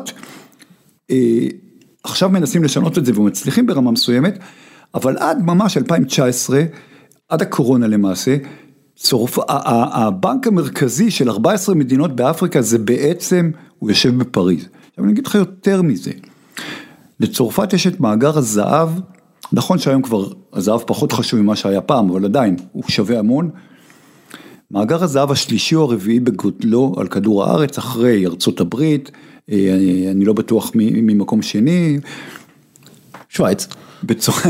בצרפת, על אייה ברוניון וכולי, אין מכרה זהב אחד. במאלי, שהייתה בשליטה צרפתית כמובן, יש 800 ומשהו מכרה זהב, היא מייצרת 50 מיליון טון זהב בשנה, כל הזהב הזה נמצא במרתפי המקבילה לפורט נוקס, אני לא יודע איך קוראים לזה, זה, עם הזהב שיש למאלי הייתה יכול להיות קטר, אז הנאו-קולוניאליזם הזה והשליטה של צרפת שכביכול עוזרת במלחמה באסלאמיסטים, וגם, זאת אומרת, שמדברים על השמה האירופית, אגב, ויש לומר... צודק לגמרי, אני רוצה להוסיף שני דברים, ככה פאנ פקט מה שנקרא, יש הרבה רשימות של האנשים העשירים בעולם, והעשירים בהיסטוריה, זה קצת בעייתי, כי קיסר סין או פרעה היה הבעלים של כל המדינה, אבל על פי כמה תחשיבים, האיש העשיר ביותר בהיסטוריה היה מנסה מוסה, שהיה שליט טימבוקטו, ובעצם שלט בכל הזהב של העולם, וכשהוא עלה לחאג' והוא הביא איתו כמויות אדירות של זהב, הוא עשה אינפלציה בכוחות עצמו בכל רחבי העולם מכמויות הזהב שהוא פיזר. ועוד נקודה בהקשר הזה, אחת הבעיות הגדולות בנושא של אפריקה לדעתי, זה שכמו שאנחנו מדברים פה, וזה נכון גם אגב לגבי העולם הערבי והמוסלמי, ברגע שאתה בא ומסתכל רק על עוולות המערב, והן רבות וקשות בלי שום ספק, אתה מסיר מעצמך אחריות. לדעתי אפשר לבוא ולומר, וצריך לבוא ולומר, כן, המערב עשה את א', ב', ג' וד', הם מנובלים, הם בני זונות, הם היו גזענים, הם היו נוכלים, הם בזזו אותנו, הם לקחו את ילדינו לעבדים, הכל נכון. אבל מגיעה הנקודה שאנחנו צריכים, לא עניין של לקחת אחריות, אלא לתקן את גורלנו במו ידינו, כי אף אחד לא יעשה את זה. אין ספק. אגב, וזה משימה שהופכת ליותר ויותר קשה, סליחה, מדינות כמו צרפת, ומדינות כמו אנגליה, ומדינות הקולוניאליסטיות, ממשיכות לגנוב מוחות מאפריקה. לגמרי. יש היום, ואנחנו רואים את זה בכדורגל, כל ילד חצי מוכשר, הוא מוצא את עצמו באקדמיה של נץ. למה אתה קורא לזה לגנוב מוחות? סליחה, ב-Ivy League בארצות הברית, באוניברסיטאות, מה זאת אומרת? זה גנבת מוחות. שנייה, יש 1,400 מדענים ישראלים. אתה יכול לקרוא לזה בריחת מוחות. בריחת מוחות, גנבת מוחות. רגע, בוא נלך לתנ"ך. ויהי רעב כבד בארץ כנען, וירד יעקב אבינו מצרימה לשבור שבר. אנשים לאורך כל ההיסטוריה, כולל אבותיך ואבותיו של עוזי ואבותיי, היה להם רע במקום אחד, לקחו את מקל הנדודים, עברו למקום אחר, אם היה להם זמן ומזל. אנשים עוברים לשפר את מצבם. אותו אפריקני, דיבר על זה עוזי ובצדק מוחלט, שניגריה הולכת להיות המדינה הכי מאוכלסת. אפריקה בקטסטרופה, משבר האקלים, ההתחממות הגלובלית, מיליארד פסיק משהו מיליון בני אדם, 3% כן, של גידול אוכלוסין בשנה, מעבר לכל מדינה אחרת בעולם, הם ילכו למקום אחר. אז אם יש לו כישרון, הוא ילך מהכפר אל העיר, ומהעיר, אם יהיה לו מזל, הוא יגיע לעיר באירופה. למה? אתה לא אומר את זה גם לגבי נאמר ומסי? לא, אני אגיד לך מה, כי יש הבדל, קודם כל מסי זה, אגב, מסי זה בדיוק אותה דוגמה, בדיוק אותה דוגמה, אם לריבר לא היה את $900 לשלם על ההרמון גדילה שלו, מסי זה לגמרי. לא, אני לא אומר. לא, אבל יש הבדל בין אחד כמו, אם נחזור לסנגל, סדיו מנה לצורך העניין, גדל בסנגל, ושחקן מצוין, וכמובן שהקבוצות הטובות הן באירופה, והגיע לשוויץ, והגיע לסאות'המפטון, וליברפול וביירן מינכן, והפך להיות לבן, ומחזיר דרך אגב המון כסף לכפר שלו. לבן, זאת אומרת, זה דרגה אחת. דרגה שנייה, זה אחד כמו פטריק ויירה, שהמשפחה שלו הגרה שהוא היה בן 8 לצרפת, והוא הפך במשחק הפתיחה של 2002, סנגל ניצחה את צרפת, אלופת העולם היוצאת, כשפטריק וירה הוא קפטן נבחרת צרפת, שהוא היה יכול להיות קפטן נבחרת סנגל. עכשיו שוב, זה לא היה תלוי בו, כי המשפחה שלו הלכה, אבל יש כאלה אני רוצה לזכור, מי היו שני האחים ששיחקו בשתי נבחרות לאומיות של... בואטן, גאנה וגרמניה, חצי אחים אגב. אבל כשלצורך העניין, אייקס ופיינורד הקימו אקדמיות בגאנה ובדרום אפריקה כבר ב-1970, אקדמיות כדורגל, שזה היה הדבר כדי לקחת, ועוד לפני כל החוקים שזה... יש סרט מצוין על האקדמיה של אייקס באקרה, זה סחר עבדים לכל דבר, ועניין, אתה רואה איך מתייחסים לזה, עכשיו... ואגב, ויש לומר, קטר עם אקדמיית אספייר שלהם, שאנחנו כאילו רואים את זה, כי זה אקדמיית כדורגל וספורט בכלל מרהיבה, השקיעו בזה הרבה כסף, הביאו מלא אנשי מקצוע מספרד, אנשי ניהול מספרד, באמת, אקדמיה מופלאה, הם גם כן מגיעים למדינות הללו באפריקה השחורה, ולוקחים משם את הילדים הכי כישרונים, הופכים אותם לקטרים. נכון, מה שעשו האוטמנים עם היאניצ'רים, אבל רגע, בוא ניקח את זה בקנה מידה יותר קטן, בוא נסתכל רגע על ישראל. האם אתם רואים בחיוב שמועדון עשיר ומצליח, נגיד מכבי חיפה, נגיד מכבי תל אביב, בוא נשאר עם מכבי חיפה, לוקחת מכל אזור הצפון, נערים בכפרים ערביים, במקומות, רואים את המודל של מכבי חיפה, והם לא ישחקו בסכנין או במקום אחר. לא, אי אפשר לרדת לרמה. זאת אומרת, איפה זה נגמר הדבר הזה, אם אתה רוצה לחזק פריפריה ארצית או גלובלית? על כל ילד אחד שאתה לוקח, מנתק אותו מהקהילה המקומית שלו, ושם אותו במקום שבו הוא מקבל את כל התנאים להצליח, על כל ילד אחד שמצליח, יש 100 שנכשלים.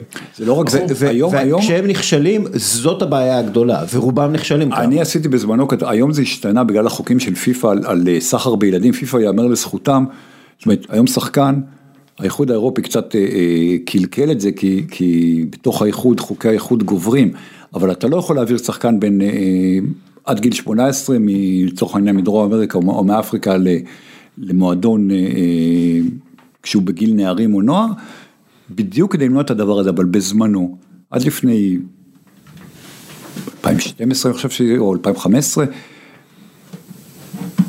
הגיעו, ואתה יודע, סוכנים שמבטיחים ולוקחים ילדים, ומביאים אותם לספרד או לצרפת או להולנד או לבלגיה. יש לומר שפיפה פה אשמה, כי הם נתנו בעצם אישור לכל בן אדם. פיפה אשמה, אבל פיפה ניסתה לתקן את דרכיה בקטע הזה. לא, הם לא מנובלים גמורים. זאת אומרת, אתה יודע, זה לא... הם מנובלים גמורים, זה לא היטלר, זה רק, אתה יודע, וכמו שאוריאל אומר, על כל ילד כזה שכן הגיע לשחק, אפילו בליגה שנייה, בקבוצה מקצוענית, היו עשרות ילדים שמצאו את עצמם, מקבצים נדבות ברחוב, מצחצחים נעליים וכו'. אבל אני מדבר ברמה העקרונית, של נגיד שישנו ילד שהוא כישרון בלתי נתפס, במתמטיקה, בנגינה בפסנתר, בבלט, כמובן גם ילדה, בכדורגל, בכל דבר אחר. ואם מגלה כישרונות באותו תחום, בא אליו ואומר לו, בוא, אני נותן לך את התנאים להתפתח, כי פה בסלאמס של מומביי, אותו סמיני רבן, כן, המתמטיקאי ההודי הדגול, שאגב, מחזק את התזות שלכם, כי הוא הגיע לאנגליה ומת שם בגיל צעיר מאוד, כי הוא לא הסתדר. וגם זה היה מקרי, כי ארדי גילה אותו, אני אומר לך את זה בתור מתמטיקאי. נכון, ארדי גילה אותו בהתכתבות, שזה סיפור מרתק לנושא אחר, אבל אותו רקדן בלט, אותו מה שלא יהיה, שבאים ואומרים לו, אוקיי, אנחנו יכולים לפתח את הכישרון שלך, האם עדיף שהוא ימות בכפר שלו בקרב קהילתו עליז ומאושר אולי, או מסומם וזה, או כל דבר באמצע, או שיזכה להפגין את הכישרון שלו, 1 מ-100, 1 מ-1000. כל עוד 100 האחרים מקבלים יחס טוב. אני אגיד לך מה התשובה. התשובה היא שאישית, כן. מבחינתו כן, מבחינת העולם כן. אבל בסופו של דבר אתה צריך להסתכל על זה, במבט על של מקרו ולא מיקרו. זאת אומרת, מבקש המקלט, סלש המסתנן, ברגע שהוא עבר את הגבול, הוא בן אדם שאתה צריך לטפל בו ולדאוג לו גם, זה לא משנה אם הוא כן ברח מאריתריאה, או שהוא באמת מאגר עבודה שמזה. אבל, אם יש לך 1,000,000 אנשים בגבול, אז אתה כן בונה גדר, כי אתה אומר, אני לא יכול להכניס 1,000,000. אז אישית כן, זאת אומרת, צריך להבדיל פה בין מיקרו למקרו. במיקרו זה טוב לבן אדם, זה טוב לתחום הבלט או הכדורגל וכו'. במקרו, שאתה מסתכל על מסה אנושית, זו בעיה. אבל אני מדבר על מסה אנושית של כדורגלנים, זאת אומרת, תיקח את 100, השניים יצליחו, לשאר ה-98 אתה נותן תנאים. אתה לא משאיר אותם ברחוב, זה סיפור אחר. זה כבר באמת השאלות שהן בתוך הכדורגל וכו'. בוא, אני רוצה לדבר על ברזיל, נעבור שנייה לצד השני של העולם. האם הסיטואציה הפוליטית בברזיל תשפיע על נבחרת ברזיל, שאנחנו יודעים, עוזי, שיש בולסנרוס בנבחרת ויש חבר'ה שלא לה. קודם כל אני חייב להגיד לך לגבי ברזיל, אני כמובן שמח שלולה לקח כי זה הרע במיעוטו והוא סוציאל דמוקרט ובולסנרו הרס לא רק את ברזיל אלא הרס את העולם מבחינת זה, אבל יש משהו מאוד מאוד מאכזב, וכאוהד נבחרת ברזיל אני אומר לך את זה, כמות הכדורגלנים שהם בולסנרוס כאילו? שתמכו בבולסנרו אגב, וזה קשור גם לעניין האוונגליסטי והעניין הנוצרי. שכחו מאיפה הם באו, זאת אומרת. עכשיו נהימר, בסדר, נהימר הוא דושבג, אין מה לעשות. כן, הוא כאילו, אתה יודע, הוא גם, הוא אושיית אינסטגרם, זאת אומרת, הוא עושה מה שיכניס לו כסף ולייקים וכולי, אבל הרבה שחקנים, כולל, אתה יודע, כל מיני כאלה, ריבלדו למשל, שחקן עבר שאתה אומר בגדל, כאילו, אתה לא מצפה ממנו לתמוך בבולסנרו, תיאגו סילבה כזה כן, יש הרבה מאוד שחקנים שתמכו בבולסנרו שזה מאכזב. אגב, הצעירים לא. אתה יודע, ויניסיוס ו... תלוי, יש ויש, תלוי זה, זאת אומרת, אתה יודע... רוב הצעירים. אז זהו, הצעירים פחות, אני מדבר יותר על שחקני עבר, על דמויות, נגיד ראי, זה ברור, אח של סוקרטס, ברור שהוא תמך בלולה, וברור שהוא... אבל, או רומריו, אבל...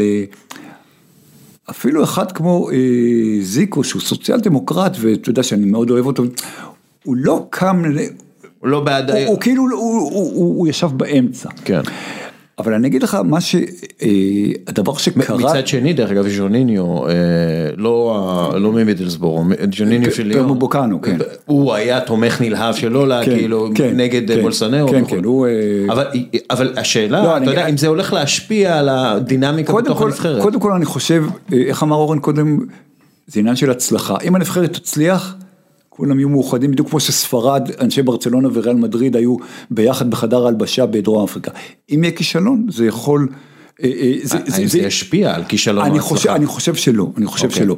אבל אני רוצה לגעת לך בנקודה אחרת. בולסונרו, כבר בבחירות ב-2018, בקמפיין, וגם הפעם, כמו שעושים הרבה פוליטיקאים לאומנים, ניחס לעצמו את הפטריוטיזם.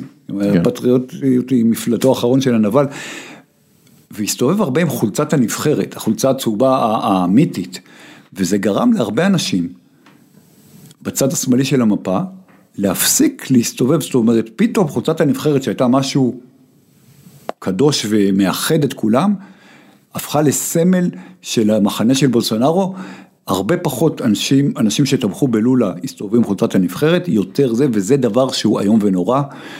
לא תראה את זה למשל בארגנטינה, שאולי לא פחות פוליטית, זה, בארגנטינה, יש שמאל וימין, תחילת לבן, וזה דבר שאני דיברתי, אני כותב על זה למוסף המונדיאל שלנו, דיברתי עם עיתונאים ברזילאים וכולי, זה יושב לאנשים, מעיק עליהם על הנשמה, זאת אומרת, אם אני לא לובש את חולצת הנבחרת, כי בולסונרו, זה כאילו אולי יגידו שאני דורך בולסונרו, וזה דבר שהוא מאוד מאוד חמור.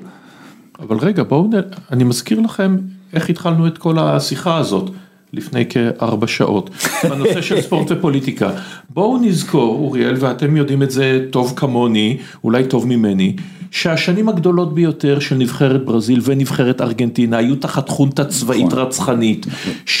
אגב, ומאמנים אומנים, למשל בארגנטינה, מנוטי, הוא דיבר על כדורגל ימני וכדורגל שמאלני, שצריך כדורגל שמאלני כדי להצליח. אני אגיד לך, גם מנוטי וגם זגלו, הפשן שלהם למשחק, ובאמת הם היו מאמנים דגולים, הם באמת חשבו, זאת אומרת, הם לא שיתפו פעולה עם המשטר, הם באמת חשבו שהם יוכלו לשנות ולהיות זה.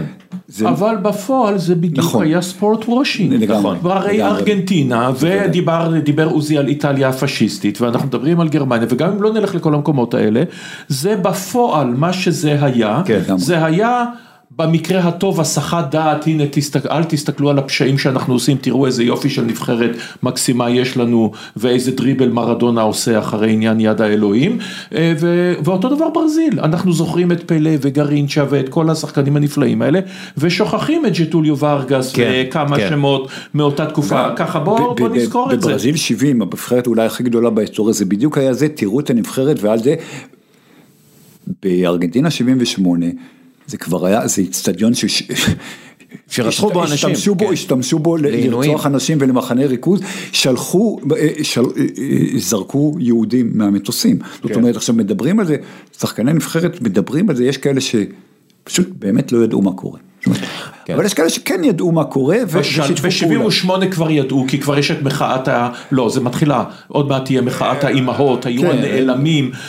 לא, אבל אתה יודע, כדורגלן, לא, יש כאלה שבאמת לא ידעו. יש את המחקרים שמראים שבאירועי ספורט גדולים, אז יש גלי אלימות פוליטית של דיקטטורות, אנחנו מדברים על אירועים ספורטיביים במדינות דיקטטוריות, יש לפני המונדיאל, הניקוי, כן, שהעולם יגיע למקום נקי, בלי מחאות, יש בזמן המונדיאל, שכל העולם רואה כדורגל, אז הם עושים מה שהם עושים, המדינות הדיקטטוריות, ויש אחרי המונדיאל, ואז יש גל אלים מאוד, של כל מי שהביע מחאה, שכל מי שניסה, בגלל שהעיתונאים עוזבים. כי לפני, ואנחנו חוזרים פה לפוטין ולסוצ'י, אתה צריך גם להראות את הפנים הסימפטיות קצת, אז לפתע משחררים את חודורקובסקי, ואת פוסי ריוט ואחרים, ואתה יודע, והנה אנחנו מציגים את פנינו היפות, אמנם אל תבואו אנשים להט"בים טובים, אולי תישארו בבתים שלכם, אבל הנה אנחנו כה פתוחים וכה נהדרים. אגב, אני חייב, דיבר אורן על רוסיה ופוטין, אנקדוטה מגמר המונדיאל ב-2018, נגמר המשחק, צרפת ניצחה את קרואטיה 4-2, זכתה בגביע העולם, הולכים להעניק את הגביע, אף אחד לא חשב שפתאום תהיה שערה וגשם שוטף, לא תחת גג, אלא באמצע האצטדיון, שמים נשיאת קרואטיה, שאני לא זוכר איך קוראים לה, אינפנטינו וכולי, מתחיל גשם סוחף, ממש שבר ענן, עומדים כולם נרטבים, מגיע בחור עם מטריה, מעל פוטין. זאת אומרת, אחרי מקרון נרטב, אחרי זה, פוטין, כביכול ג'נטלמן, דאג גם לנשיאת קרואטיה, אבל האחרים עומדים בגשם, ממש מטר, זה היה סוג של מעל פוטין. השמיים בחור. בוא רק נגלגל לקראת הסוף, לא דיברנו על ארצות הברית, ויש לנו עוד על מה לדבר, אבל ארצות הברית, אבל בכל זאת צריך להגיד מילה. ארצות הברית כולנו יודעים, לא נתחיל את כל התורה מההתחלה, שעדיין הכדורגל הוא במקום רביעי, חמישי, שישי, מבחינת העניין של הצופים, אבל דמוגרפיה, במיוחד במדינות קריטיות. כלומר, אנחנו מדברים על העלייה במספרים, עלייה אדירה, גם מהגרים בלתי חוקיים, אבל גם חוקיים, של הלטינים. וכשאני אומר הלטינים, מסתכלים, אתה יודע, אנחנו מסתכלים על קלישאות, על כל הסרטים, על קרטלי הסמים ממקסיקו, אבל כמובן זה מקובה וממקסיקו ומארגנטינה, והונדורס וגואטמלה וניקרגואה, מכל המדינות האלה מגיעים, הם מגיעים מקליפורניה, טקסס ועד פלורידה עם הקהילות השונות שלהם, וחלק מגיעים צפונה, והכדורגל הופך להיות עם ההצלחות יותר ויותר אמריקני, רק שכמובן, גם זה נכנס למלחמת התרבויות הנוכחית, עם נבחרת הכדורגל של הנשים, ועם הנשים שמובילות את זכויות הלהט"בים, עם הנשים שמובילות את שוויון הזכויות בספורט, כל הדברים האלה, שזה בדיוק שוב על קווי השבר, בין הליברלים לבין השמרנים, בין דמוקרטים לבין רפובליקנים, בין אלה שזוכרים בגעגוע, ומדברים על האיום הנורא, על הגבר הלבן, האומלל והמסכן, שמאבד יכולתו, והנה באות הנשים האלה, שעוד מעט ירצו להיות טענות קשרות בטנקים, וירצו שוויון זכויות, וירצו את אותו כסף, ואנה אנו באים. זאת אומרת, גם בזה הכדורגל, שבארצות הברית הוא יותר ספורט של בנות, מאשר של בנים, הכדורגל משחק תפקיד חברתי חשוב, לטוב ולרע. בואו נסיים עם נבואה. אני, באחד מהפרקים הקודמים, קצת נכנסתי לקונספירציה הקטרית, להביא את המונדיאל לאחד מהסחירים הגדולים של קטר, לאו מסי. לאו מסי מקבל את כספו מקטר, קטר צריכה את לאו מסי בגדולתו, בשביל שידברו כאמור על לאו מסי ולא על הדברים האחרים. אני מאמין לא יודע, 81.2% כזה, שהכדורגל כל כך ציני, ופיפה כל כך צינית, וקטר כל כך שקרנים, שהם פשוט יעשו הכל כדי שלאו מסי יזכה במונדיאל. עכשיו, זה רק אני, ואני מקווה שאני way off בערכה, אבל יש לי תחושה שארגנטינה, קודם כל, היא גם נבחרת מאוד מגובשת סביב מסי, וסביב הסיפור, וסביב הנרטיב שלו, כאילו, מסי הוא האל, וכולם משחקים עבורו, ולכן היא תזכה במונדיאל בגלל זה, אבל גם בגלל ובזכות 4-5 פנדלים מפוקפקים שארגנטינה תקבל. אז אני אגיד לך משהו, אני כהרגלי בקודש כבר מונדיאל, אני לא יודע כמה, עושה תחזית בארץ, מעולם לא נתתי לארגנטינה, מעולם לא אמרתי שארגנטינה תזכה, גם לא ב-2006, הייתה מצוינת, וב-2014, לפעמים צדקתי באימור, לפעמים טעיתי, אני חושב שארגנטינה תיקח בלי קשר למה שאתה אומר, אני חושב שארגנטינה נבחרת טובה, אני חושב שמסי בכושר נפלא, זאת אומרת, גם אם המונדיאל היה עכשיו בסין לצורך העניין, מקצועית, אני מאמר על ארגנטינה. מה שאתה אומר אבל, זאת אומרת, זה בטח לא יזיק לנבחרת ארגנטינה, שהמונדיאל בקטר, כמו שלא יזיק לדרום קוריאה. לא, דרום קוריאה הייתה שחיתות ברמה, אתה מבין מה אני אומר? לא, אבל זה לא שקטר תגיע פה לרבע או לחצי גמר בגלל שחיתות של שופטים. אבל מסי שהוא שכיר של קטר, כן. אבל אתה יודע איך זה עובד, שיובנטוס גדולה, או שברצלונה גדולה, או שמנצ'סטר יונייטד גדולה, הם מקבלים את העזרה של השופטים, כמו מכבי תל אביב לצורך העניין, או מכבי חיפה לצורך העניין, שהן מצליחות וטובות. כשאותה נבחרת או קבוצה, למרות שהיא שם גדול, קצת פחות טובה, אז פתאום השופט עושה את עבודתו, ואז, לא משנה אם זה מכבי תל אביב או חיפה או ריאל, פתאום בוכים על השיפוט. עכשיו השיפוט היה בסדר, גם אם השופט טעה, הוא לא טעה בכוונה. אני מבין מה שאתה אומר, אני בתור רואה את ברזיל מקווה מאוד סוף סוף לראות באצטדיון, כי כשברזיל לקחו אני לא הייתי שם, כשהייתי שם ברזיל לא לקחו, אבל אם מסי ייקח ויניף, שזה יהיה, אתה יודע, שזה יהיה בגלל שמגיע להם.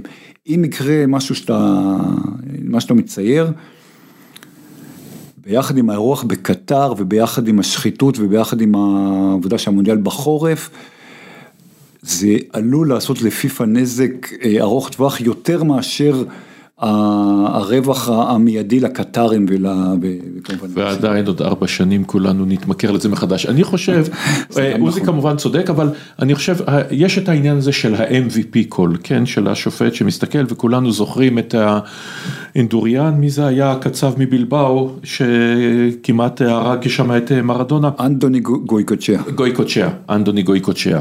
עכשיו, תודה. אני חושב שארגנטינה או מסי, למען הדיוק, יקבלו הנחות מפליגות, לא יודע אם זה יעזור להם, אבל יקבלו הנחות לא בגלל שמסי הוא שכיר של קטר, אלא בגלל הרומנטיקה. בגלל שאנחנו רוצים לראות את השחקן הגדול ביותר של דורנו, מניף את הגביע העולמי, שכמו שאנחנו, אני יודע מה, כאוהדי NBA, אנחנו מבקים את זה שסטוקטון ומלון, על מזלם המחורבן, נפלו על השושלת של שיקגו, ולא זכו וכו'. אנחנו רוצים שיהיה סוג של happy end. הרי בסופו של דבר ספורט זה רומנטיקה, ספורט זה רגש. אז אנחנו רוצים, גם אני רוצה, שמסי שהוא באמת ננס ענק בכדורגל, יהיה לו את המונדיאל, כי מגיע לו כביכול, על פני עוד איזה נבחרת טכנוקרטית אירופית כזו או אחרת, שאנחנו שוכחים אותה קצת אחרי שהיא זוכה. קודם כל, הרבה אנשים, מיעוט גדול מאוהדי הכדורגל יגידו לך שהם לא רוצים שמסי, שהם לא בגלל שהוא לא שחקן עצום, אלא כי הם לא רוצים, לא אוהבים את ארגנטינה, והם אוהבים נבחרות אחרות, ואין שמחה כמו שמחה לעד הרי. אבל אני חושב שאם, אני גם, זאת אומרת, זה לא שאני שולל תיאוריות קונספירציה כאלה ואחרות, זה לא תיאוריות קונספירציה, אנחנו יודעים מהעבר. זה רוח המפקד נקרא לזה, אני מבין מה שאתה אומר, אבל אני אומר, צריך גם להיות קצת הוגנים לגבי פיפה ואופה, זאת אומרת, אנחנו לפעמים רואים הגרלות, שיצא בית אתה יודע, אומרים ההגרלה קבועה מראש, אבל אם ההגרלה הייתה קבועה מראש, ריאל מדריד לא הייתה מקבלת את הדרך הכל כך קשה שהייתה לה, ובמקרה היא לקחה יש כל מיני עובטים של ברצלונה, אינטר וביירן, זה לא אינטרס של וופא, שאחת מהשלוש תעוף, אבל הם היו באותו בית, שנייה. לא, אבל שנייה, זה כן אינטרס של וופא, ובדרך אגב, בספרד מדברים על זה המון, שוופא רצתה שריאל מדריד תתקשה, כי היא יצאה לסופר ליג וכו'. עזוב ריאל, בסדר, לא, אבל ריאל מדריד יראו להם. יכול להיות, אבל עדיין יש מספיק הגרלות שיוצאות לא, כמו שוופא או פיפא רוצות, אם פיפא הייתה, הרי פיפא לא ידעה שמסי יאריך ימים ושנים כשחקן גדול, אם הם היו רוצים, אז גמר המונדיאל נגד גרמניה, על אדמת דרום אמריקה במרקנה, בייחוד שהשיפוט שם היה קצת בעד, הם היו, אם פיפא הייתה רוצה, מסי היה לוקח כבר מונדיאל לפני 8 שנים. ואם אני אגיד לך שהם ניסו ולא הצליחו? לא, אין דבר כזה ניסו ולא הצליחו. אז יש גבול גם לזה, זאת אומרת, וגם פיפא יודעת מתי לא להגזים, זאת אומרת דרום קוריאה, השופט מאקוודור, שאחרי זה ישב בכלא לא רק על מכירת משחקים, אלא על הברחת הרואין, מורנו מאקוודור, שנתן לדרום קוריאה ניצחון שערורייתי על איטליה, בסדרת שערוריות, ואחרי זה המצרי, שנתן ניצחון ברבע על ספרד, וחזר לקהיר עם מרצדס ששווה, שלא נראתה כזאת, עדיין בחצי הגמר, הגרמנים ניצחו את הקוריאנים פייר פליי, כי לא צריך להגזים, זאת אומרת, אוקיי, הקוריאנים הגיעו לחצי גמר, אנחנו לא ניתן לקוריאנים, זה לא הספורטאים הצעירים, שאנחנו את זה. כי הם גרמנים, אבל אני אומר, הכל יכול להיות, לא שיתפו פעולה, הכל יכול להיות, אני מאוד מקווה שלפחות מבחינת כדורגל, ויש היום טכנולוגיות שנכנסו, חלק זה מונדיאל שני, חלק מונדיאל ראשון, אם אנחנו נראה גם שערוריות שיפוט במונדיאל הזה, זאת אומרת, זה מאוד יכול להיות שאתה צודק נראה שערוריות לא של טעות אחת, אלא של סדרת טעויות מכוונת. בסופו של דבר גם השופטים, בוודאי האירופים, הם לא רוצים לסיים את הקריירה שלהם בביזיון, ואולי בזה שבזאת הכל נגמר, אלא אם כן הם באמת מקבלים הון, וממי בדיוק? מארגנטינה, אולי מקטר, אני לא בטוח שזה יקרה, אני חושב שמסי יקבל הנחות, אבל זה חלק מזה שבכל העולם אומרים שצריך להגן על הקוסמים, צריך להגן על החבר'ה שמביאים את הקהל. אוקיי, אנחנו באמת 4 שעות כבר מקליטים, תחזית אופטימית אחת למונדיאל והעולם. אופטימית. אני אגיד לך, מבחינת ביטחון אישי לאוהדים, ארגון, ואני חושב שגם רמת כדורגל, בגלל שאנחנו באמצע העונה, אני חושב שהמונדיאל הזה יהיה טוב. זאת אומרת, עזוב רגע, שים את כל הדברים האחרים שדיברנו עליהם בצד, אני חושב שאוהד כדורגל הולנדי, שיגיע למונדיאל באמת לראות את הולנד, גם אם הוא לא יוכל לשתות בירה, אלא רק במלון שלו, וגם אם הוא לא יוכל להסתובב עם בן הזוג שלו, בסופו של דבר המונדיאל יהיה טוב למרות כל המגבלות.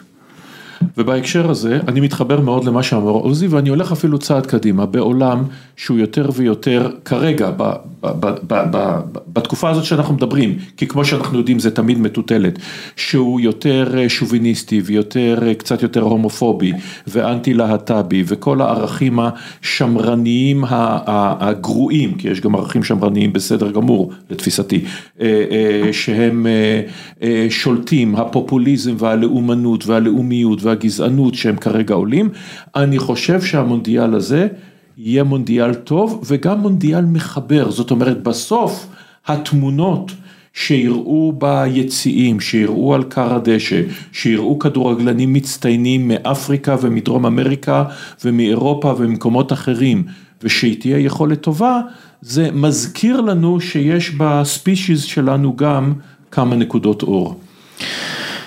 אורן נהרי, תודה רבה. עוזידן, תודה רבה, אנחנו נתראה שבוע הבא גם. כן. נעשה את זה בזום, לא ניקח אותך... כן.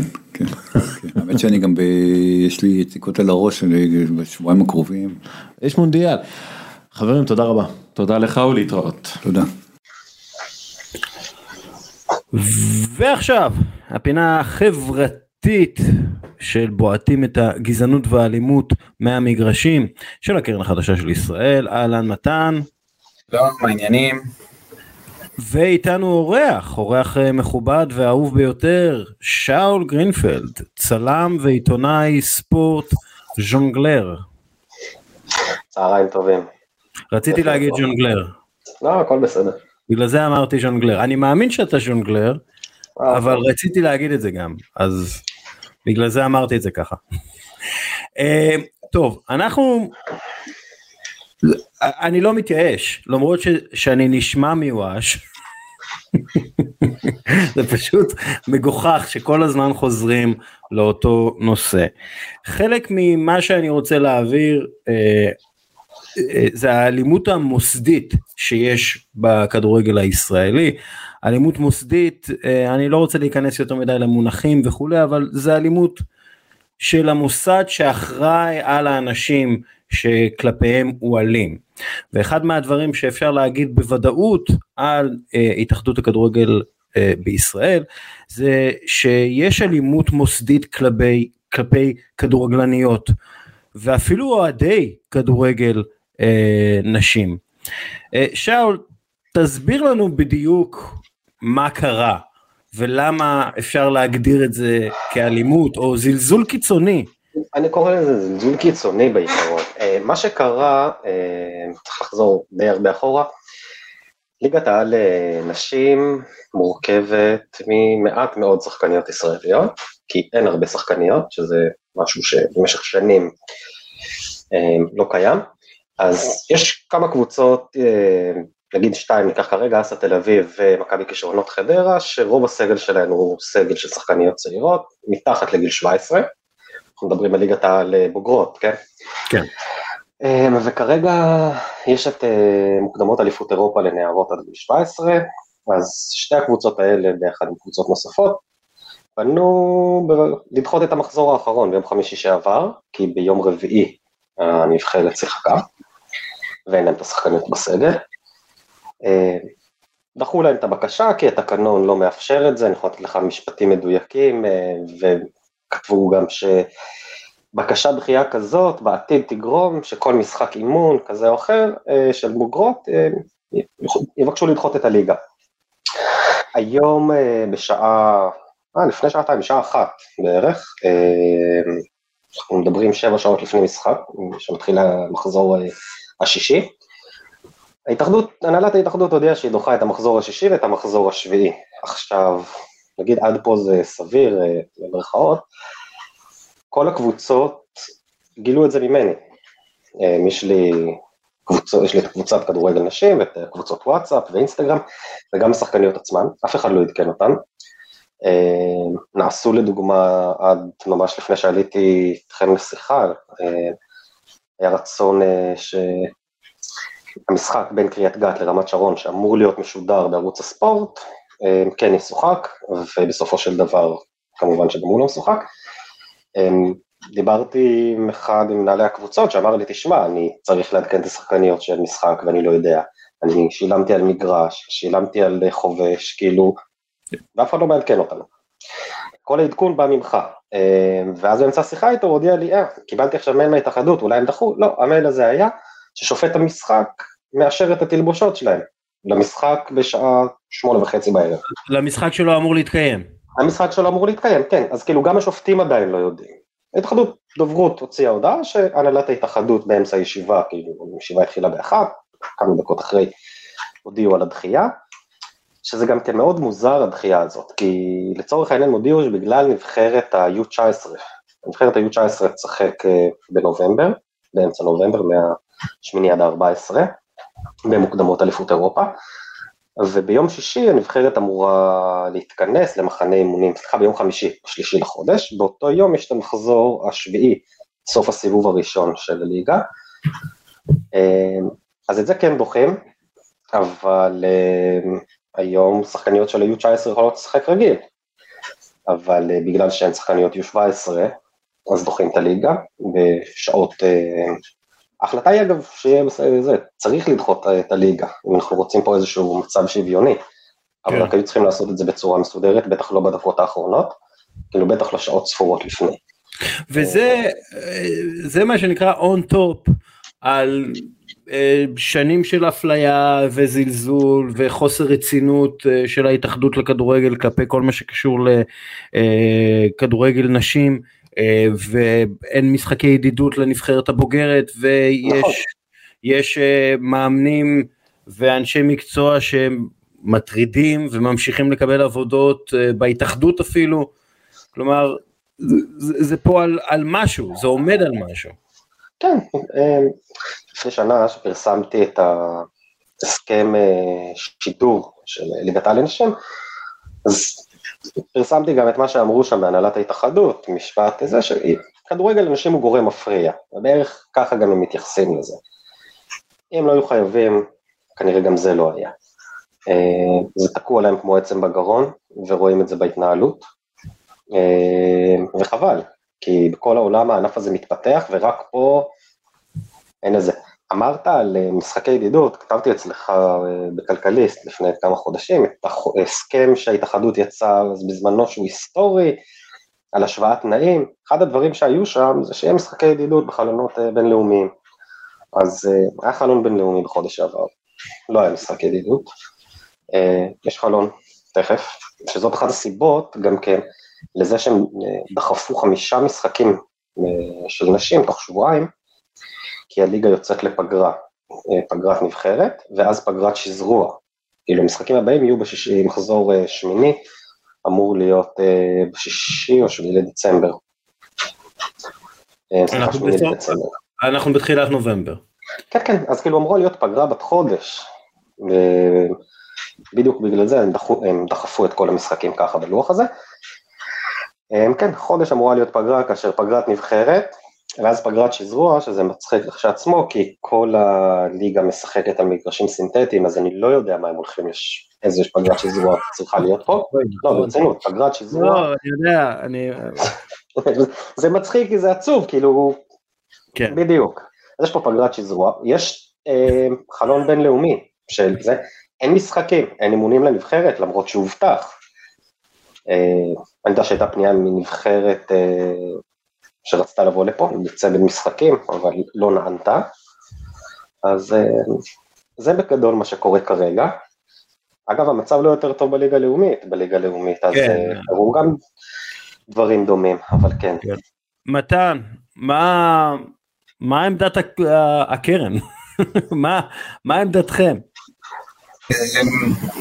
פשוט בהלם קצת, האמת שזה הלם מתמשך, כל פעם אנחנו שומעים מחדש על אירוע כזה בליגת הנשים שלנו, וזו שאלה שמטרידה אותנו מאוד, אנחנו רואים בכל ערוץ שקצת נותן סיקור לכדורגל הנשים בעולם, כמה הענף הזה מתפתח וגדל ומתעצם, ובישראל הוא פשוט עומד במקום, וזה לא מובן, אפילו לא עומד במקום, זה מרגיש כאילו הוא חוזר אחורה, ממש, ואנחנו מנסים להבין כאילו למה, ההתאחדות לכדורגל יודעת לסדר משחקים, יודעת לעשות את זה בליגה של הגברים, אין סיבה שהיא לא תעשה את זה בליגת הנשים, אפילו אין התנגשות בין הדברים, כנראה שמעטים האוהדים שהולכים לשני המשחקים במקביל, ולמה?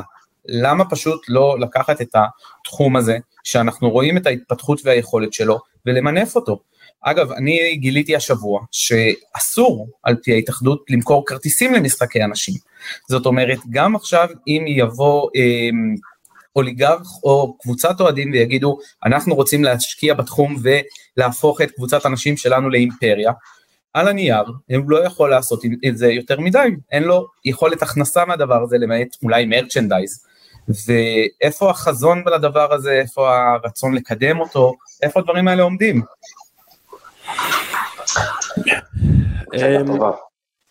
כן, זו שאלה טובה, והאמת היא שאף פעם אי אפשר לקבל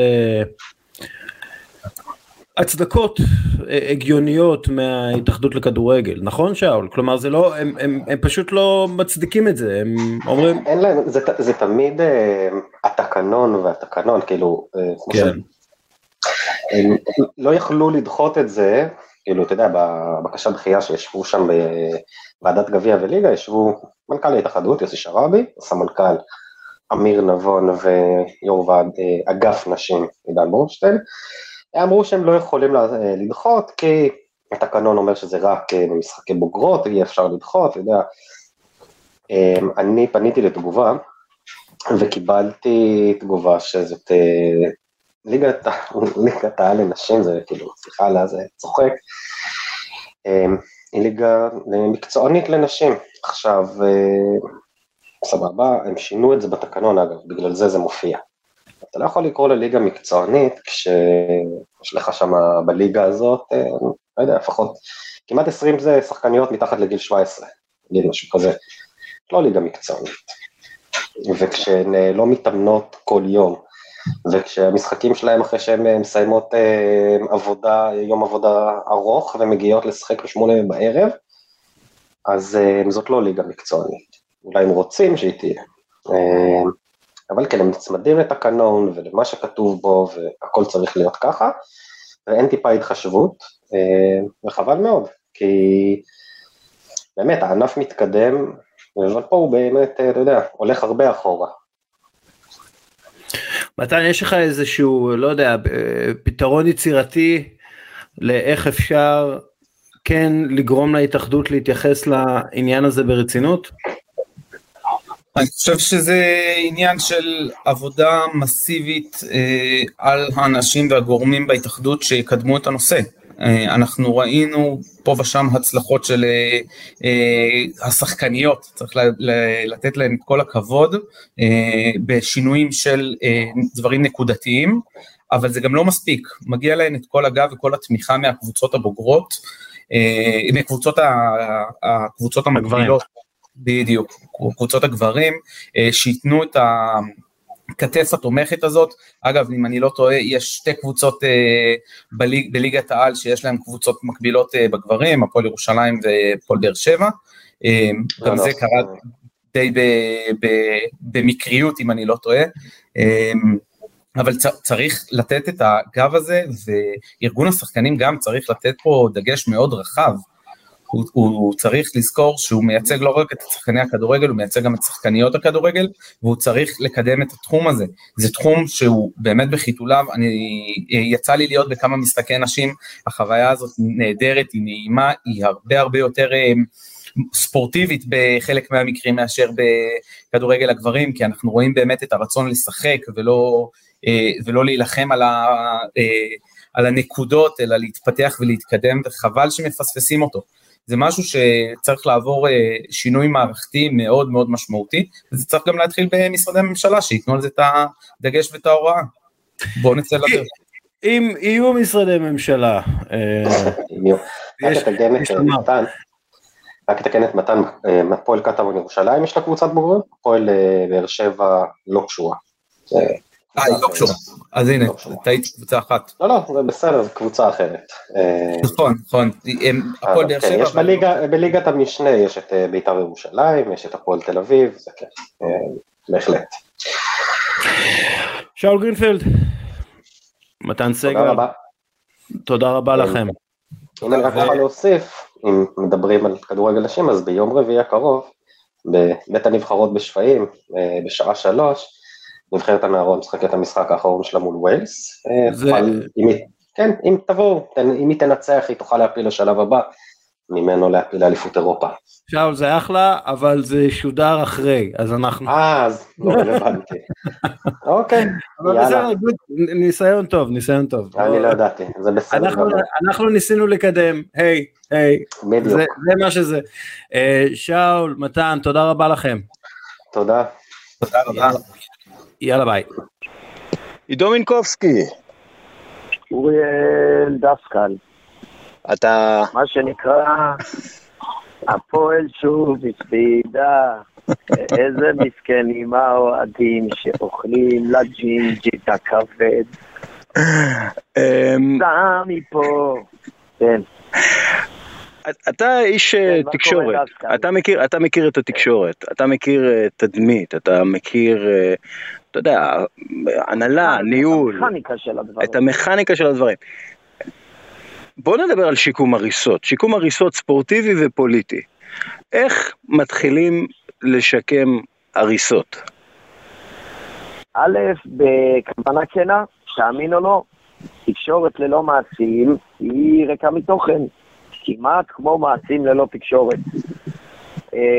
וא' צריך בכוונה, ואז האיחוי צריך קודם כל לבוא עם משהו מחיר, מה שנקרא, ואז לאחר מכן להפיץ אותו לכל עבר. אתה לא מאמין כמה החיים פשוטים, דווקא לא מסובכים. מה צריך למכור? כלומר, מה... צריך למכור איחוי, למשל, מה שביבי עושה, למשל, אם ביבי היה אומר עכשיו, אני מוכן לוותר על בן גביר בשביל גנץ, הוא היה יודע שהוא מקריב טפח ומרוויח טפחיים, מכיוון שאיחוי זה הדבר האחרון שמעניין את מי שבשלטון, ולא יכול לקרות אלא אם הוא בטוח בעצמו ובעתידו. אם לא היה לו משפט, אני בטוח שהוא היה עושה את זה ואז היה איחוי. עכשיו תיקח את זה לכל מקום.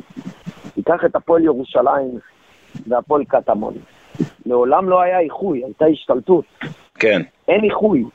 אין איחוי. אנשים לא רוצים שיכריחו אותם לחיות איך שהם לא רוצים לחיות. ועל כך, או שאתה נותן מקום לכולם, או שאתה משתמש בכוח הזרוע, ואז שעון החול מתחיל לרדת, כי כוח הזרוע היסטורית הוכח שלא מחזיק מים. בניגוד למשל לארצות הברית, שבמשך, הייתי אומר כבר, 250 שנה בצמיחה, ו250 שנה לפני זה כבר הייתה קיימת בקונסטלציה גרוסו מודו, אני מדבר האופקית הנוכחית, ובגלל זה באימפריה אוי, סליחה, שעמם אותי לדבר על מדע בדיוני. אז היא הוכיחה שב500 שנה זה דרך שאימפריה עדיין עתידה לפניה. אגב, בניגוד למשל ממלכות טוטליטריות אחרות. מעניין אותי, אתה יודע, כלומר, אנחנו משווים הרבה דברים מעניין, אתה יודע. כן, אתה יודע, משווים הרבה דברים לספורט, אבל בספורט קבוצה שמפסידה או חוטפת תפוסה, היא חייבת לעלות למגרש גם בשבוע הבא. כלומר, דווקא התפיסה הספורטיבית של הלאה, קדימה, נקסט, זה משהו שיכול לעזור לפוליטיקאים או מנהלים או מה שאתה לא רוצה. כלומר, הדבר ממשיך. או שלא. מסכים איתך. אני חושב שדווקא בפוליטיקה יש הרבה יותר היגיון לאיחוי. למה? כי קבוצת כדורגל אתה אוהב עם הלב. בפוליטיקה ההיגיון היה אומר שאתה תאהב עם הראש, או עם אינטרס חד וחלק, לא מוסווה. זאת אומרת אם אוכלוסייה מסוימת אומרת אני רוצה א' ב' ג' אז אתה יכול להכניס אותה או לא. אבל הבעיה שבפוליטיקה היום, מכיוון שראו שבספורט זה עובד ואף אחד לא מחליף קבוצה כל חייו, מחליפים 6 ילדים בדת לפני שמחליפים קבוצה, אגב סטטיסטית, לא רק פילוסופית. כן. חוץ ממני, אני מחליף את הקבוצה שלי ככה, בום, בלי לחשוב פעמיים אני מחליף את הפועל חיפה, היום, מחר, תנו לי אלטרנטיבה. אז ככה נהיה גם בפוליטיקה. ומכיוון שזה נהיה גם ההחלטות, האם לתמוך בקבוצה או לא, השנייה, היא לא תלוית ניצחונות והפסדים. רוצה לומר, אם אני אהיה אוהד של הפועל חיפה בליגה ג' ואני אהיה עם ישראל בליגה ג', כל ההבדל הוא שאני לא אלך למשחקים, קרי, לא יהיה בארץ. לא מדבר על עידו מינקובסקי, אולי כן, אבל אני מדבר על הרבה אחרים. ואם הופכים את העניין למשחק ספורט, שאין לו בכלל עוררין, לא משנה איפה המצב המקצועי של הקבוצה, כך יהיה בפוליטיקה, במקום שהפוליטיקה תדביק את הספורט, או הממשל ידביק את הספורט, או בחירות דמוקרטיות ידביק את הספורט, קרה בדיוק ההפך. זה אומר ששעון החול התחיל לתקתק. טוב, אתה מפהק, אתה בטח לא ישנת הרבה. כן, אבל אל תגיד, לא ישנתי הלילה, ואני, איכשהו אתה תמיד תופס אותי בחול. אני שוב פעם, אני מדבר איתך מטורקיה, אתה יודע מה? אני לא יודע איך הגעתי לפה כל כך. מהשיער, אתה משתיל שיער, לא? הלוואי, אני רק בקונקשן בטורקיה, אני כרגע מחלה את התקורות של ארדואן, כי אני הציוני גאה, אז אני לוקח מלא על הצלחות וזורק לפח, כדי שיעלה לו יותר כסף הדונר קבאפ, ואז יהיה לו פחות כסף לסוללות פטריות. אגב, שני דברים, אתה יודע, כאילו העולם, כאילו יש backlash גדול מאוד. בוא אני אציע לך הצעה, אל תקבל את המוח עכשיו על הברור מאליו. נו. בוא נתראה בבית הרביעי, הנה גמרתי לך את הדיון, בוא נקווה שזה יהיה עוד 50 שנה ולא עוד שנתיים, לפחות. סבבה, אבל שני דברים. אני רוצה לדבר איתך על משהו אחר. נו. לא, אני רוצה לייעץ לך משהו. כמובן שלא קראתי את זה, אבל מכיוון שאני יודע קצת מכל דבר כמיטב היחצנים, אני שמעתי על זה. דבר אליי. שפינוזה. כן. שפינוזה, בין אם זה נכון ובין אם לא, יהודי חכם הסביר לי על תיאוריית הריבוע של שפינוזה. גם במקומות הרעים בעולם, הניתוק הוא ברכה בלתי נגמרת. תדאג רק לריבוע הקטן שלך, גם אם הריבוע הקטן שלך אומר לשלוט על דברים גלובליים. כן. תדאג רק לסדר יום הספציפי שלך. סיטואציה היא רק כאן ועכשיו מסביבך. אין סיטואציות ארצילאיות, גם אם הן קורות במקום אחר, אם הן משפיעות עליך הן שלך, אם הן לא משפיעות עליך באופן ישיר ועקיף כרגע, לא להתעסק בה. זה המתכון לחיי נצח, ואני מתחיל ליישם את זה. חייב להגיד לך שזה טוב. אני למשל התעוררתי בבוקר, ואמרתי לכל המשפחה המורחבת, החברים הסתומים שלי, או לכל מה שנקרא, מי שמוכיח את התיאוריה של טומי לי ג'ונס ממני בלק, שבן אדם הוא חכם אבל אנשים הם מפגרים, אז הייתי אומר לכולם, אני רוצה שבן גביר יהיה ראש ממשלה, אני באמת רוצה את זה, אני רוצה את זה. הרמב"ם אמר שהמשיח יבוא אם כולם יהיו צדיקים גמורים או רשעים גמורים, בוא נגיד שסטטיסטית יותר טוב ללכת לצד של הרשעים הגמורים, אני בעד הגאולה עד הסוף. שבן גביר יהיה שר החוץ ויצטלם עם ביידן אם הוא רוצה, ואם יכימו את אל על אני אסע בטורקיש, ואם טורקיש יכימו אני אסע במוניה, ואם מוניה יכימו אני אסע באוטו לבית שען לירדן ומשם לווסט הוליווד. עם שפינוזה והאופטימיות הזאת אנחנו נסיים. דסקל, שאין לך מה להפסיד, יש לך רק מה להרוויח. תראה את קריירת המוזיקה המופלאה שלי. יאללה. יאללה. מחר יוצא השירים בנאל בן ציון. נו, מצוין. לרדיואים, ללינקטונים, למאסטרים, ליוטיובים, לספוטיפיים, נקדם. למועדונים, לחנויות, כל איפה שאפשר לקבל תמלוגים, הוא יהיה שם. נקדם וטירוף. יאללה. יקר. יאללה ביי. עד כאן הפרק שלנו, אני רוצה להודות לעוזי דן ולאורן נהרי על שיחה מרתקת. אני רוצה להודות לעידו מינקובסקי ולמתן סגל ולקבוצת חטיות. חברים, כנסו למשחק הזה, למשחק הנחושים שלנו, ואני רוצה להודות לך, מאזין יקר שנשאר עד הסוף. יאללה ביי.